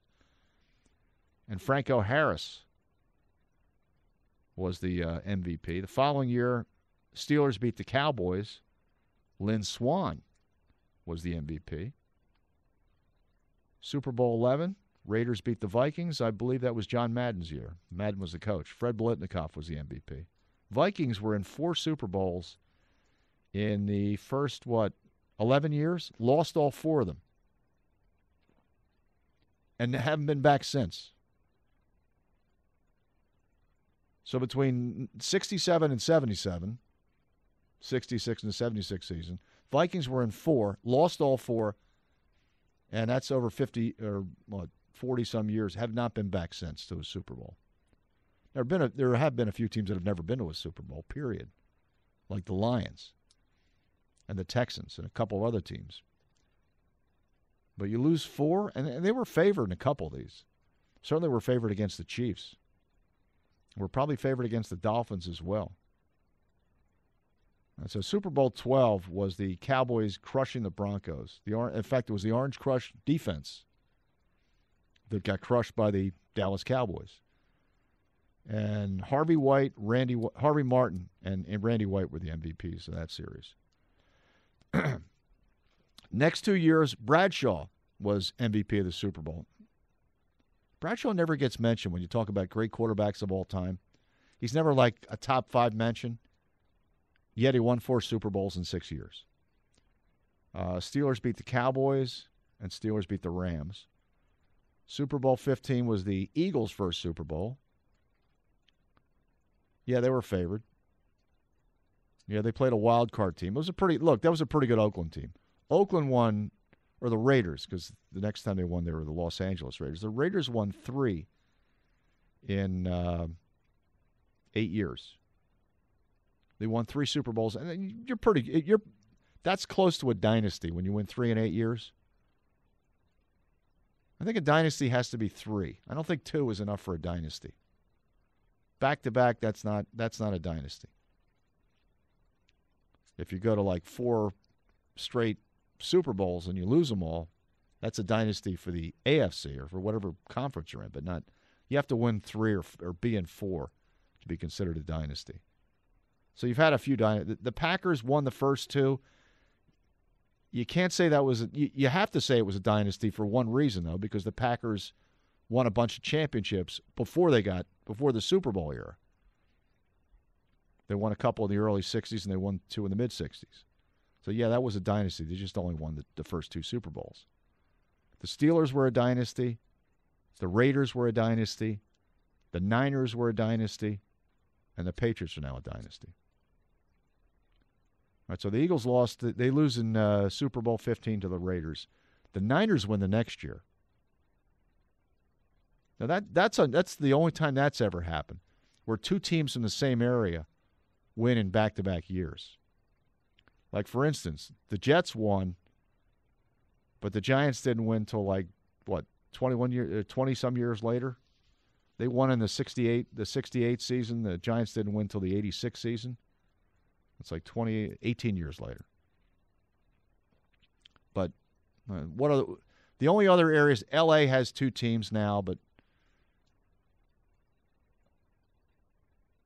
and they had 2 teams that won. They had the Rams and Raiders. Both of them left. And when the Raiders won in 1980, the 83 season. The Rams were last in it in the 79 season, so they were gone. That's not back-to-back. So you had the 81, 82, San Francisco, or Oakland, San Francisco. It's the only time that's ever happened in Super Bowl history. All right, so the Niners win their first in the 1981 season over the Bengals. One of the greatest games ever. The next year, the Redskins win. Now, that was a strike year. 82 season was a strike year. They only played 9 games that year. And that was Dick Vermeil's last year with the Eagles. The strike may have had something to do with his burnout. But the Redskins did win that year over the Dolphins. And John Riggins is, by the way, after Bradshaw was MVP 2 years in a row, Jim Plunkett, the Raider quarterback, was the MVP in the 80 season Super Bowl. Montana, the MVP the next year. John Riggins was the MVP when the Redskins beat the Dolphins for their first Super Bowl win. And what's memorable about John Riggins is he once went to the White House, got drunk, and told a Supreme Court Justice, Sandra Day O'Connor, the first female Supreme Court Justice, lighten up, Sandy, or relax, Sandy. It's, because he was, I don't know what he was doing, but he was drunk at the White House. It was not a good look for Riggins. All right, so the next year the Raiders were in Los Angeles at that point. I believe Howie Long was on the Raiders then.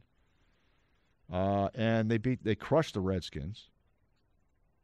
Marcus Allen was the MVP. The next year, Jerry Rice comes to the 49ers, and they beat the Dolphins. Marino versus Montana. Montana won big. I believe that was in Stanford. I think that was the only time you had a no. It was the only time you had a winning team play in close proximity to their hometown. Now, Stanford is not where San Francisco plays, but it's within an hour. The Rams played at the Rose Bowl, but lost. And the Dolphins never played. And Dolphins played in L.A. and New Orleans. Boy, I didn't know they had a couple Super Bowls in New Orleans, but before the Superdome, Tulane Stadium and Rice Stadium. I thought it was the same place. Oh, Rice was in Texas. Well, they played in some strange places. Because now it's all NFL stadiums. Back then, they played in a lot of college stadiums. The Orange Bowl, the Rose Bowl, Tulane Stadium, Memorial Coliseum, where they used to hold the Rose Bowl, basically. All right, so where are we? We're at 85. So 84 and 85 were blowouts. There was a period of time where the Super Bowls were just terrible games to watch. Are these right? These up here? These awards are out? Nick Bosa is the Rookie Defensive Player of the Year. That's not a surprise. The Comeback Player of the Year is Ryan Tannehill. What did he come back from? The abyss. And he didn't even play all year, just when they decided to bench Mariota. Stephen Gilmore is the NFL Defensive Player of the Year, the Patriots. That's not really a surprise either. I guess the MVP award will come tonight. And that's not going to be a surprise. It's got to be Jackson, right? I would think either him or Russell Wilson, but I would give it to Lamar. Russell Wilson, I think, had a little bit of a hiccup. Because at one point he looked like, he's the only competition. A little bit of a rough stretch, a little bit of a rough stretch. I think Lamar Jackson wins that. All right, so 84 and 85 were blowouts. 85 was like probably the worst Super Bowl of all time. And the greatest defensive team of all time, probably, the Chicago Bears, who beat the New England Patriots 46-10 in the Patriots' first Super Bowl. Richard Dent was the MVP of that game. That was at the Superdome. The next year, Giants beat the Broncos 39-20. Phil Simms was the MVP. That was at the Rose Bowl. And the Redskins won the next. Redskins, now, the 87 season was a strike season as well, but they did play 15 games. Unfortunately, 3 of them were with replacement players, so only 12 of them were real games. That year, the Redskins won 2 seasons that were strike years, which is kind of odd. 2 of their 3 Super Bowls were in strike years because they won the 82 season, which was 9 games. The 87 season was 12 legitimate games and 3 strike games. Doug Williams was the MVP of that game, and that was at Jack Murphy Stadium in San Diego, where the Padres and Chargers used to play. The next 2 years were 49ers. 49ers beat the Bengals by 4. Jerry Rice was the MVP. That was a Joe Robbie in Miami. Denver beat they beat Denver the next year 55-10. And Montana was the MVP. That was at the Superdome. And I recall Bronco fans back then said, we don't even want to be in a Super Bowl. They got blown out so bad in that game, and they were 0-4 in Super Bowls at that point. They just said, we don't even care anymore. We don't need to be in another Super Bowl. We don't need to be embarrassed like this.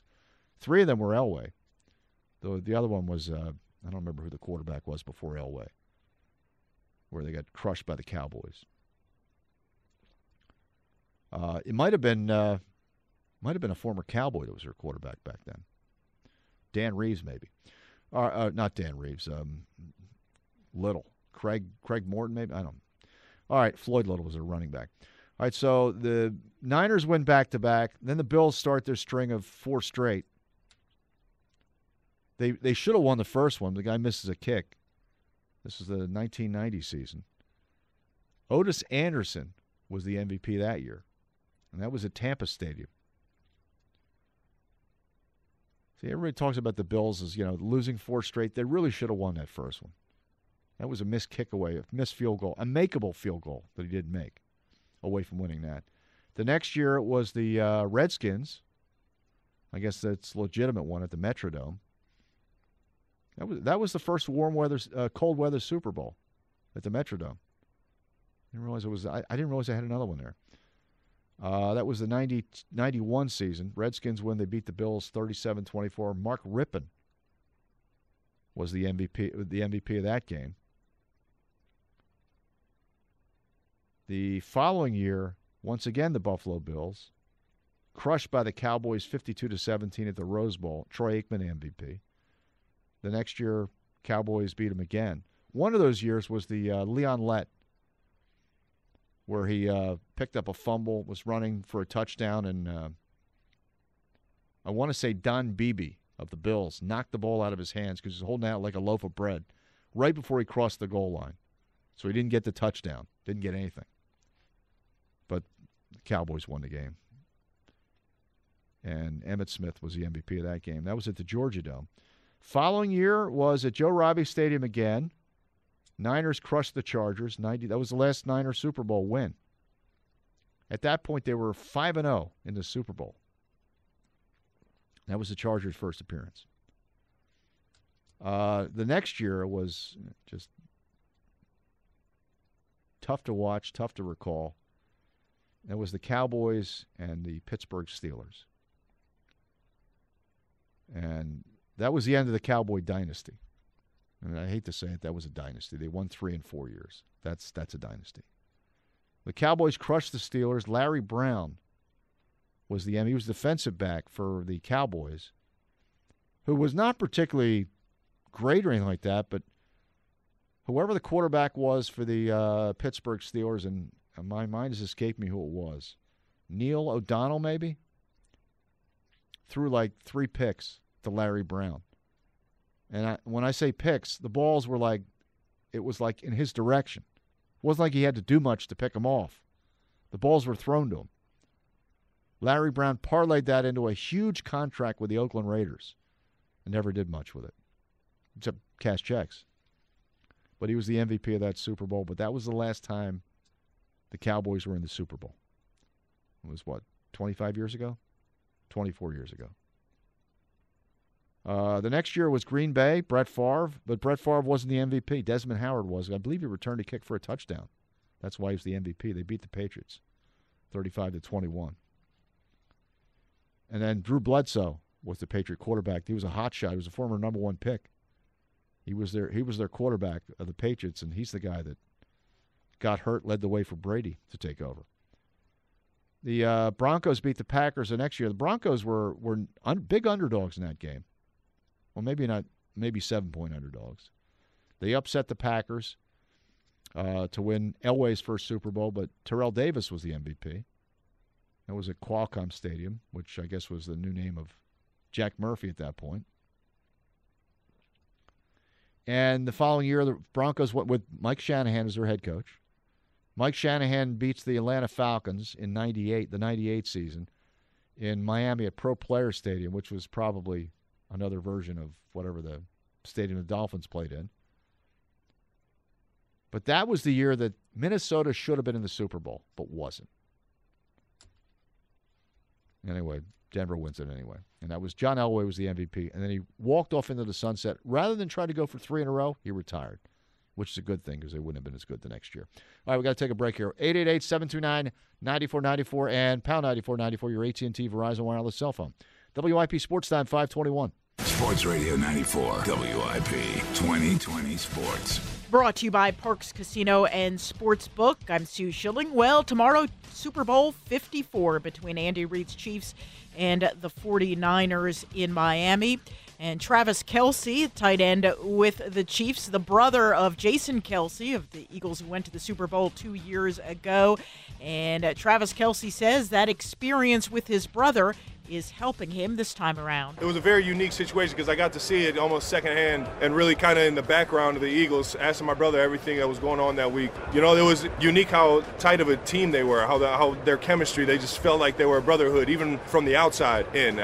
You could just tell how tight-knit that group was. With that being said, I think this team is the exact same feeling going into it, how much we appreciate each other and have fun on the field with each other and, you know, make sure we're doing the right things so we're accountable for each other. You can hear Super Bowl 54 right here on 94 WIP tomorrow night. Our coverage begins tomorrow afternoon at 2 o'clock. Get a risk-free bet of up to $500 on the big game. Download Parks Casino Sportsbook app or go to parkscasino.com/PA for details. Parks, the only sportsbook backed by the #1 casino in Pennsylvania. Must be 21. Gambling problem? Call 1-800-GAMBLER. CBS 3 Eyewitness Weather.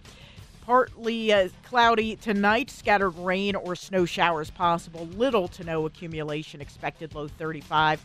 Cloudy tomorrow, breezy, slight chance for a PM shower, high 46. It's 42 in Philadelphia. To stream 94 WIP. Get our podcast and all the latest stories in Philadelphia sports. Go to the all-new 94WIP.com. 2020 Sports on Sports Radio 94 WIP.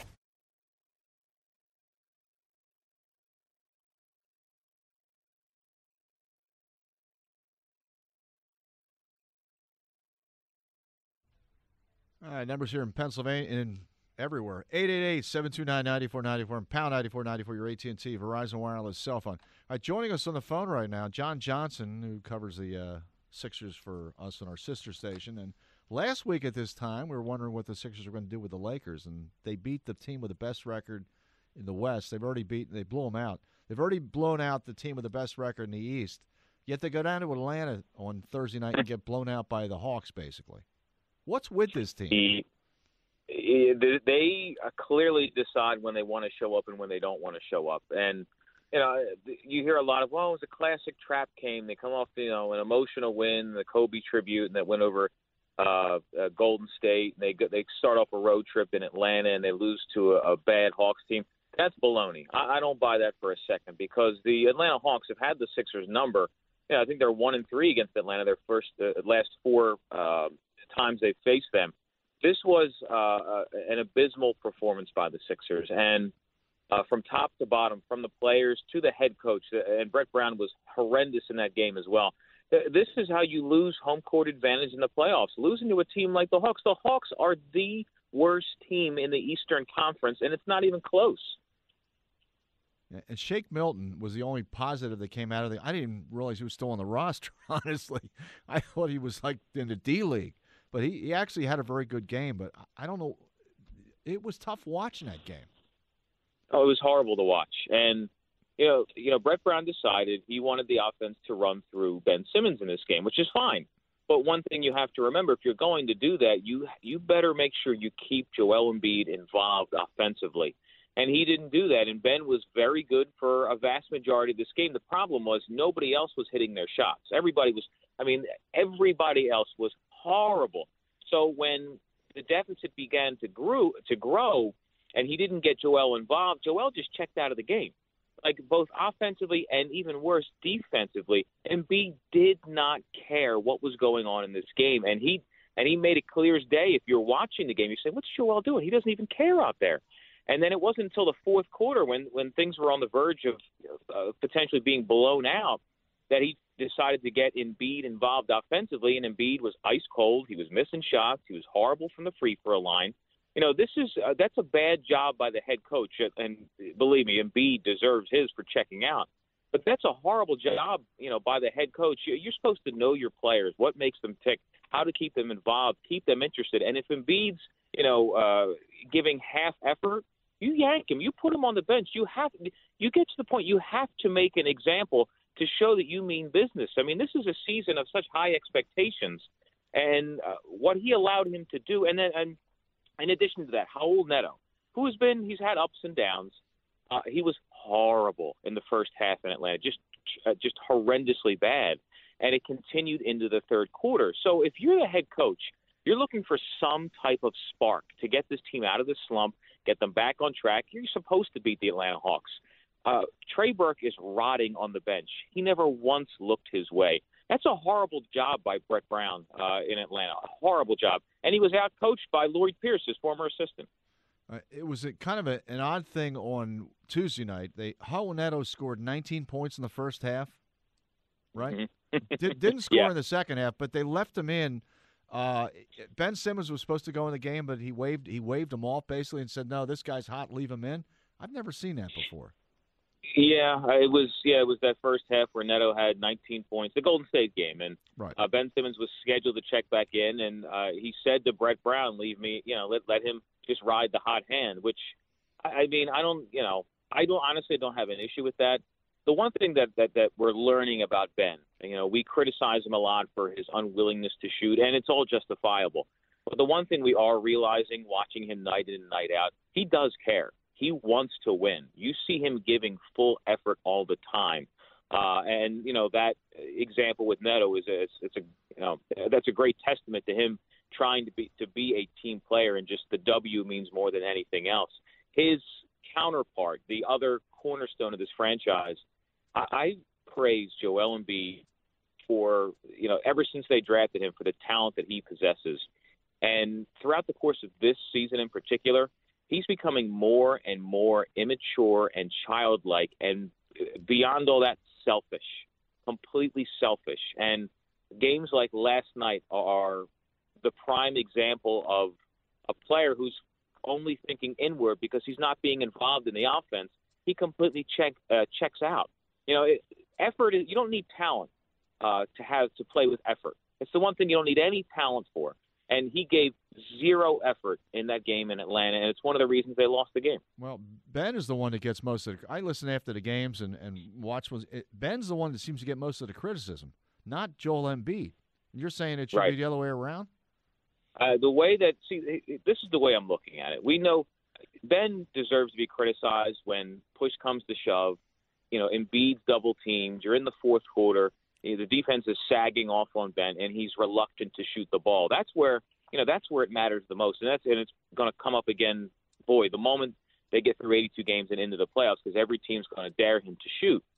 But the way Embiid is playing right now, he's completely disinterested in the game unless you keep him involved all the time, and he needs to be called out for it because it makes everybody else around him look bad, and it's.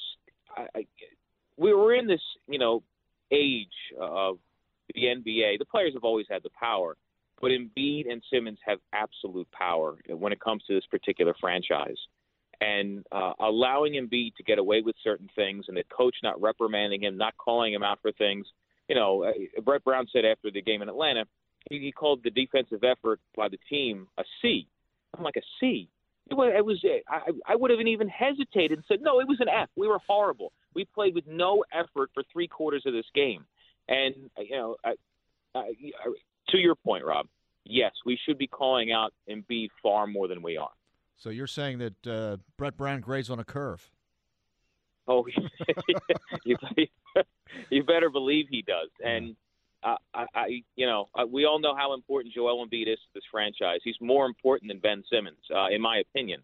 But, to allow him just to do whatever he wants without ever criticizing him, I mean, it sets such a bad example and such a bad precedent around that locker room to see Joel just jogging up and down the court and not even bothering to get up for defensive rebounds. And, and you see other guys around him hustling, and you're like, well, what's going on here? And the coach never says anything to him. It sets a bad example.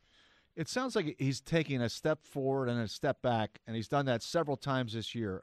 When he got criticized by Charles and Shaq, I guess, for trying to get 40 every night, or whatever it is, and then he finally, after being very defensive about it, he comes on with them on a post-game show. It was a Celtics game on a Thursday night. Yeah. He said, "You guys are right. I apologize.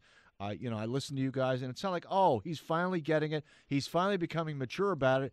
And he's finally realizing that, yes, you can take criticism. Yes, you're allowed to do that, and these guys are looking out for your best. And then he reverts to this. He gets hurt. He comes back early from an injury, had a great game on Tuesday night, an inspirational game Tuesday night, and now this. Yeah, and one thing we should keep in mind, aside, you're coming back from injury, you want to show that you're healthy and you belong, you belong to stay on that court, not, shouldn't have more time off. Keep in mind the games that he's showing up in, those he's checking out at times, which isn't totally uncommon, but it doesn't mean you shouldn't call him out on it. Nationally televised games. The game we're talking about was the Boston game on national TV tonight in Boston. It's an ABC game. It's a nationally televised game. So he will show up for these games when he knows everybody's watching. When there's games he deems less important, he can have moments where he completely checks out. And for a team who, I remember vividly before the season, both Brett Brown and Embiid saying, we want the first seed, we want 60 wins. His team doesn't have a chance at 60 wins. First and seed. Right they're now, lucky if they're a home court in the first round. Right, exactly. And it's because of games, they're 9-16 on the road. It's because of their road record. They check out on the road a lot of the time. And that's a terrible sign of team camaraderie, of coaching.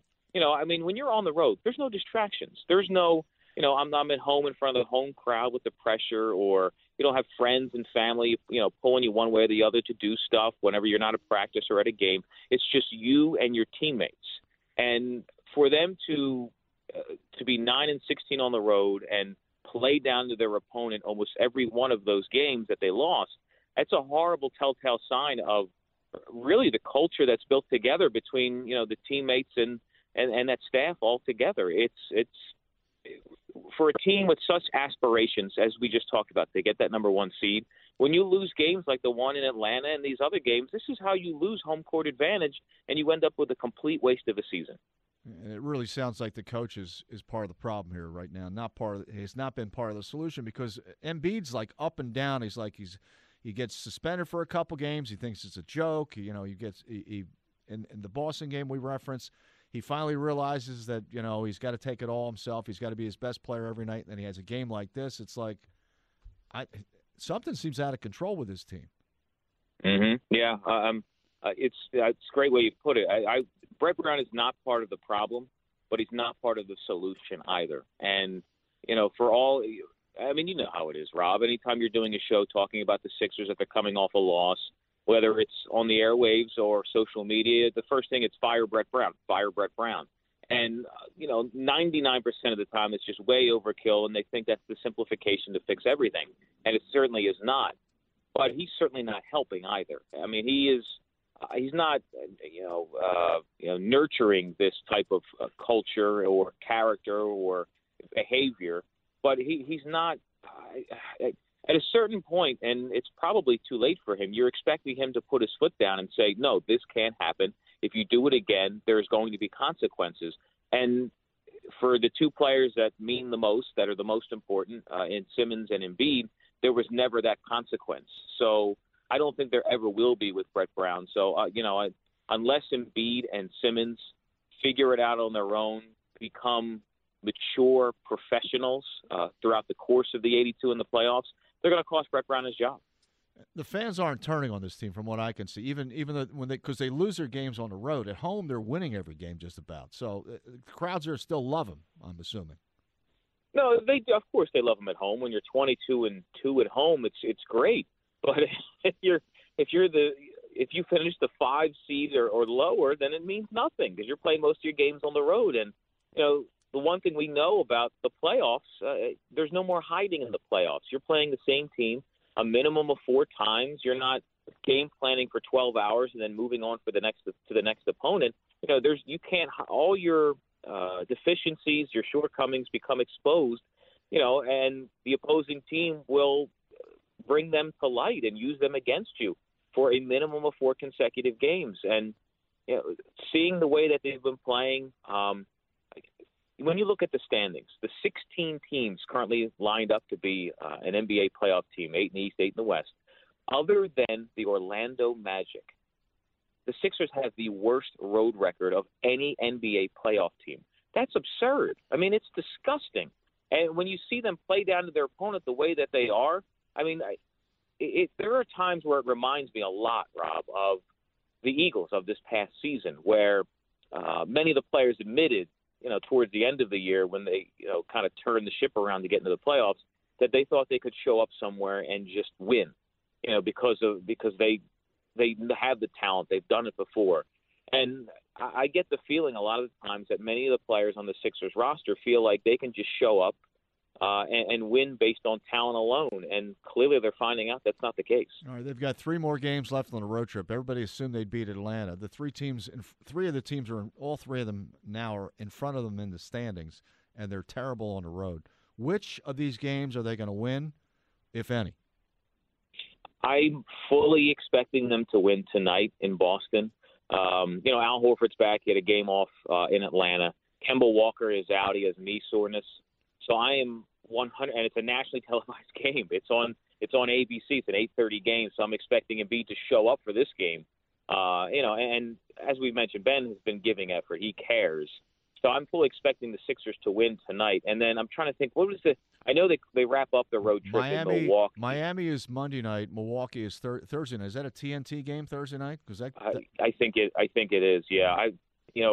Off the top of my head, I'm expecting a loss in Miami. Milwaukee is going to be very, very interesting.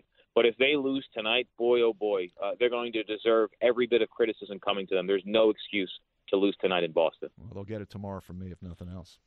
All right, John, appreciate you jumping on with us. Talk to you, Rob. John Johnson.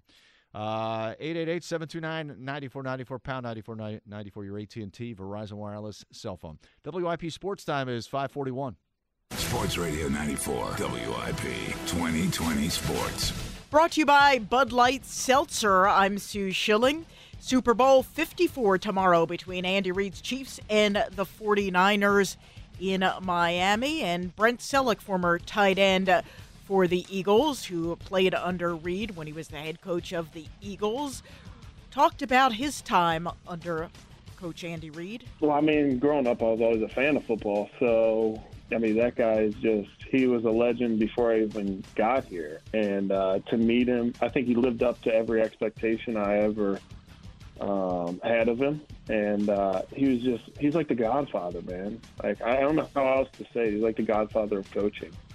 The Sixers will once again be in a primetime Saturday night game, this time against the Celtics in Boston, tipping off at 8:30. Flyers also in action tonight, hosting Colorado, face-off 7 o'clock. Watch the Super Bowl this Sunday at the Post in University City for the Go Birds podcast watch party. Enjoy Bud Light Seltzer specials all game. Details at 94wip.com/events. CBS 3 eyewitness weather, scattered rain, snow showers possible tonight and throughout the overnight. No accumulation is expected, low 33. Tomorrow, Sunday, mostly cloudy, breezy, isolated showers mainly in the afternoon and the evening. High 46. It's 42 in Philadelphia. To stream 94 WIP. Get our podcast and all the latest stories in Philadelphia sports. Go to the all-new 94WIP.com. Sports on Sports Radio 94 WIP.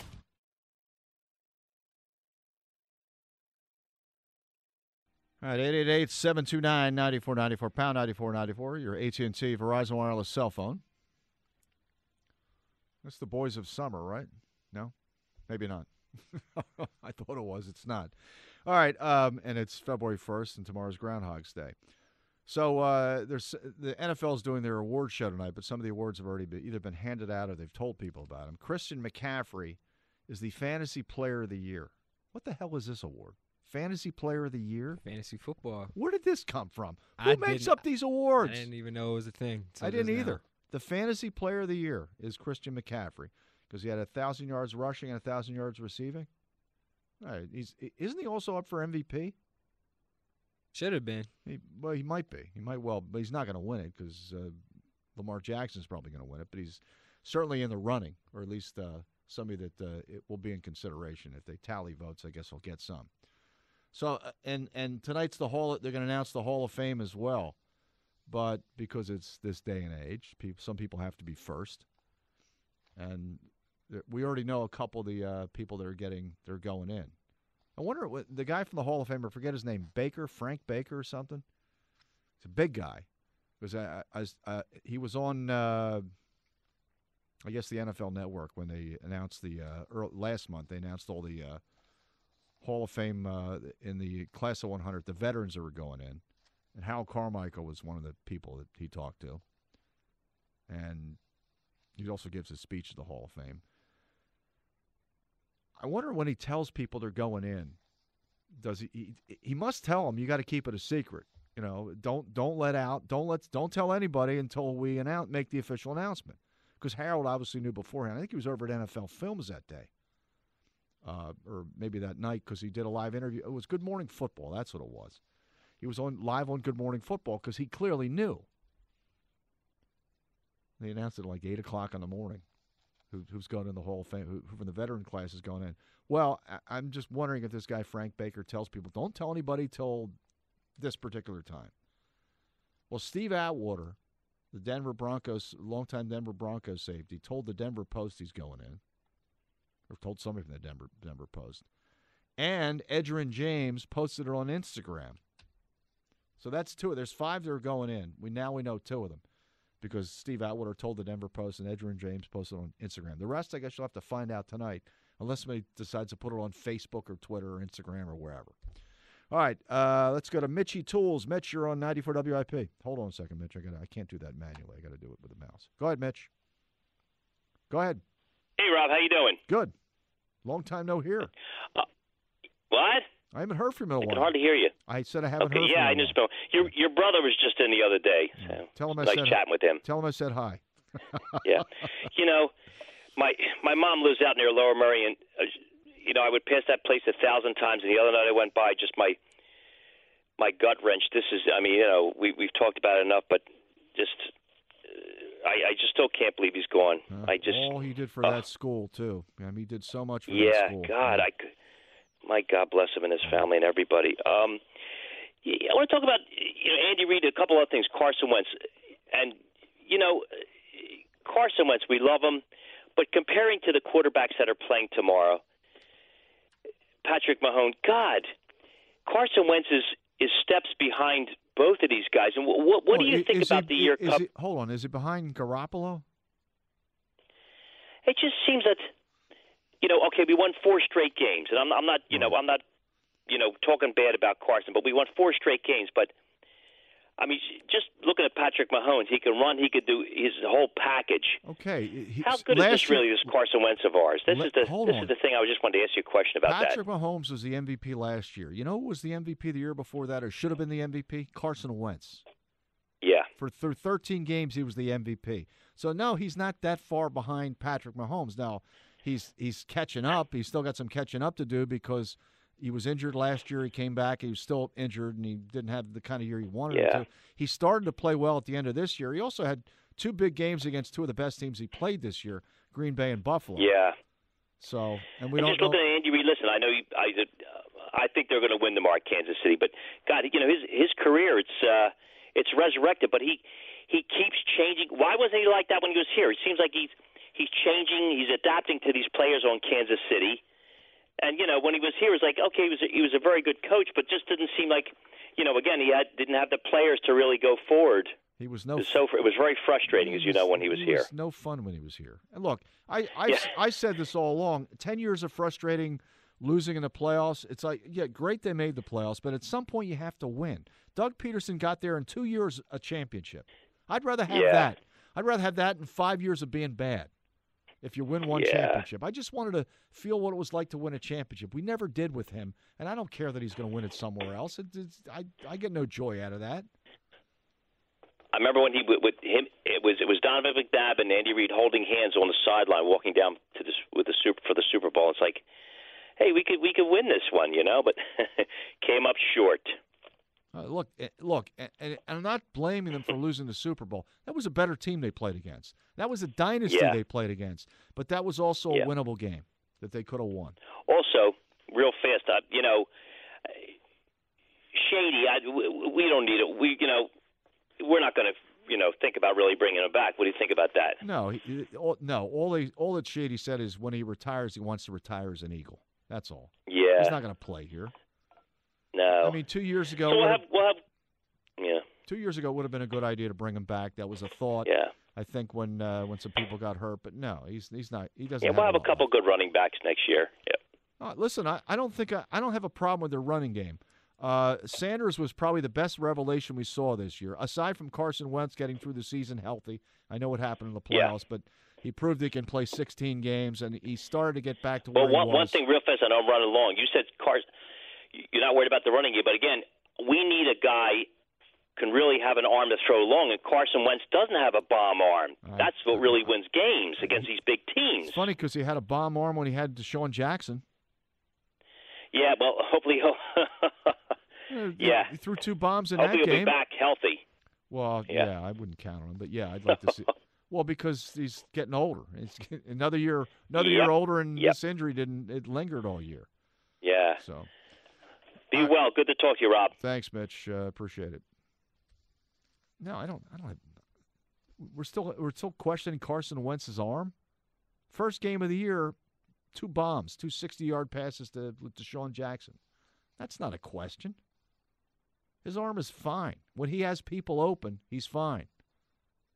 Is he inaccurate at times? Yeah, I mean, everybody's inaccurate at times. Could he have had a better percentage? Yeah, he could have. What was it, 62 this year? It was 68 last year, and he was better this year than he was last year. It was only like 61 the year they won the Super Bowl. So it's not always about the higher completion percentage. It's about how effective you are. He was obviously very effective in 2017, wasn't as effective last year, but was very effective at the end of this year and had some big games against some of the better teams they played. Now, keep in mind, if people don't drop passes in the Atlanta game and the Detroit game, there were winnable games they played that guys dropped passes that could have been touchdowns. It would have changed that.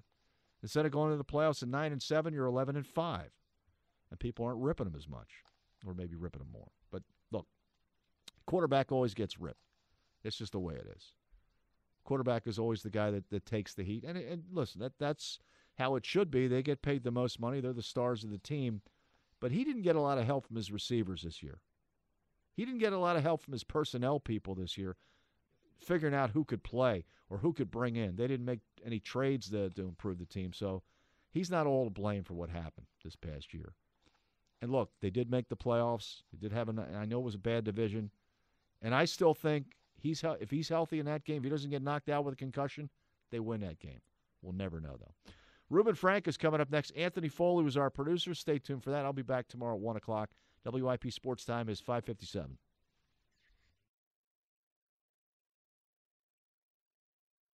Celebrate and save at Ashley's Anniversary Sale. With Hot Buys, your choice of colors starting at just $3.99. Ashley Sleep mattresses starting at $2.50. Plus, receive a free adjustable base with select mattress purchases. And shop top mattress brands like Stearns & Foster, Tempur-Pedic, Purple, and Beautyrest Black with 60-month special financing. Only at Ashley. Subject to credit approval. No minimum purchase required. Minimum monthly payment, down payment, tax, and delivery may be required. See store for details.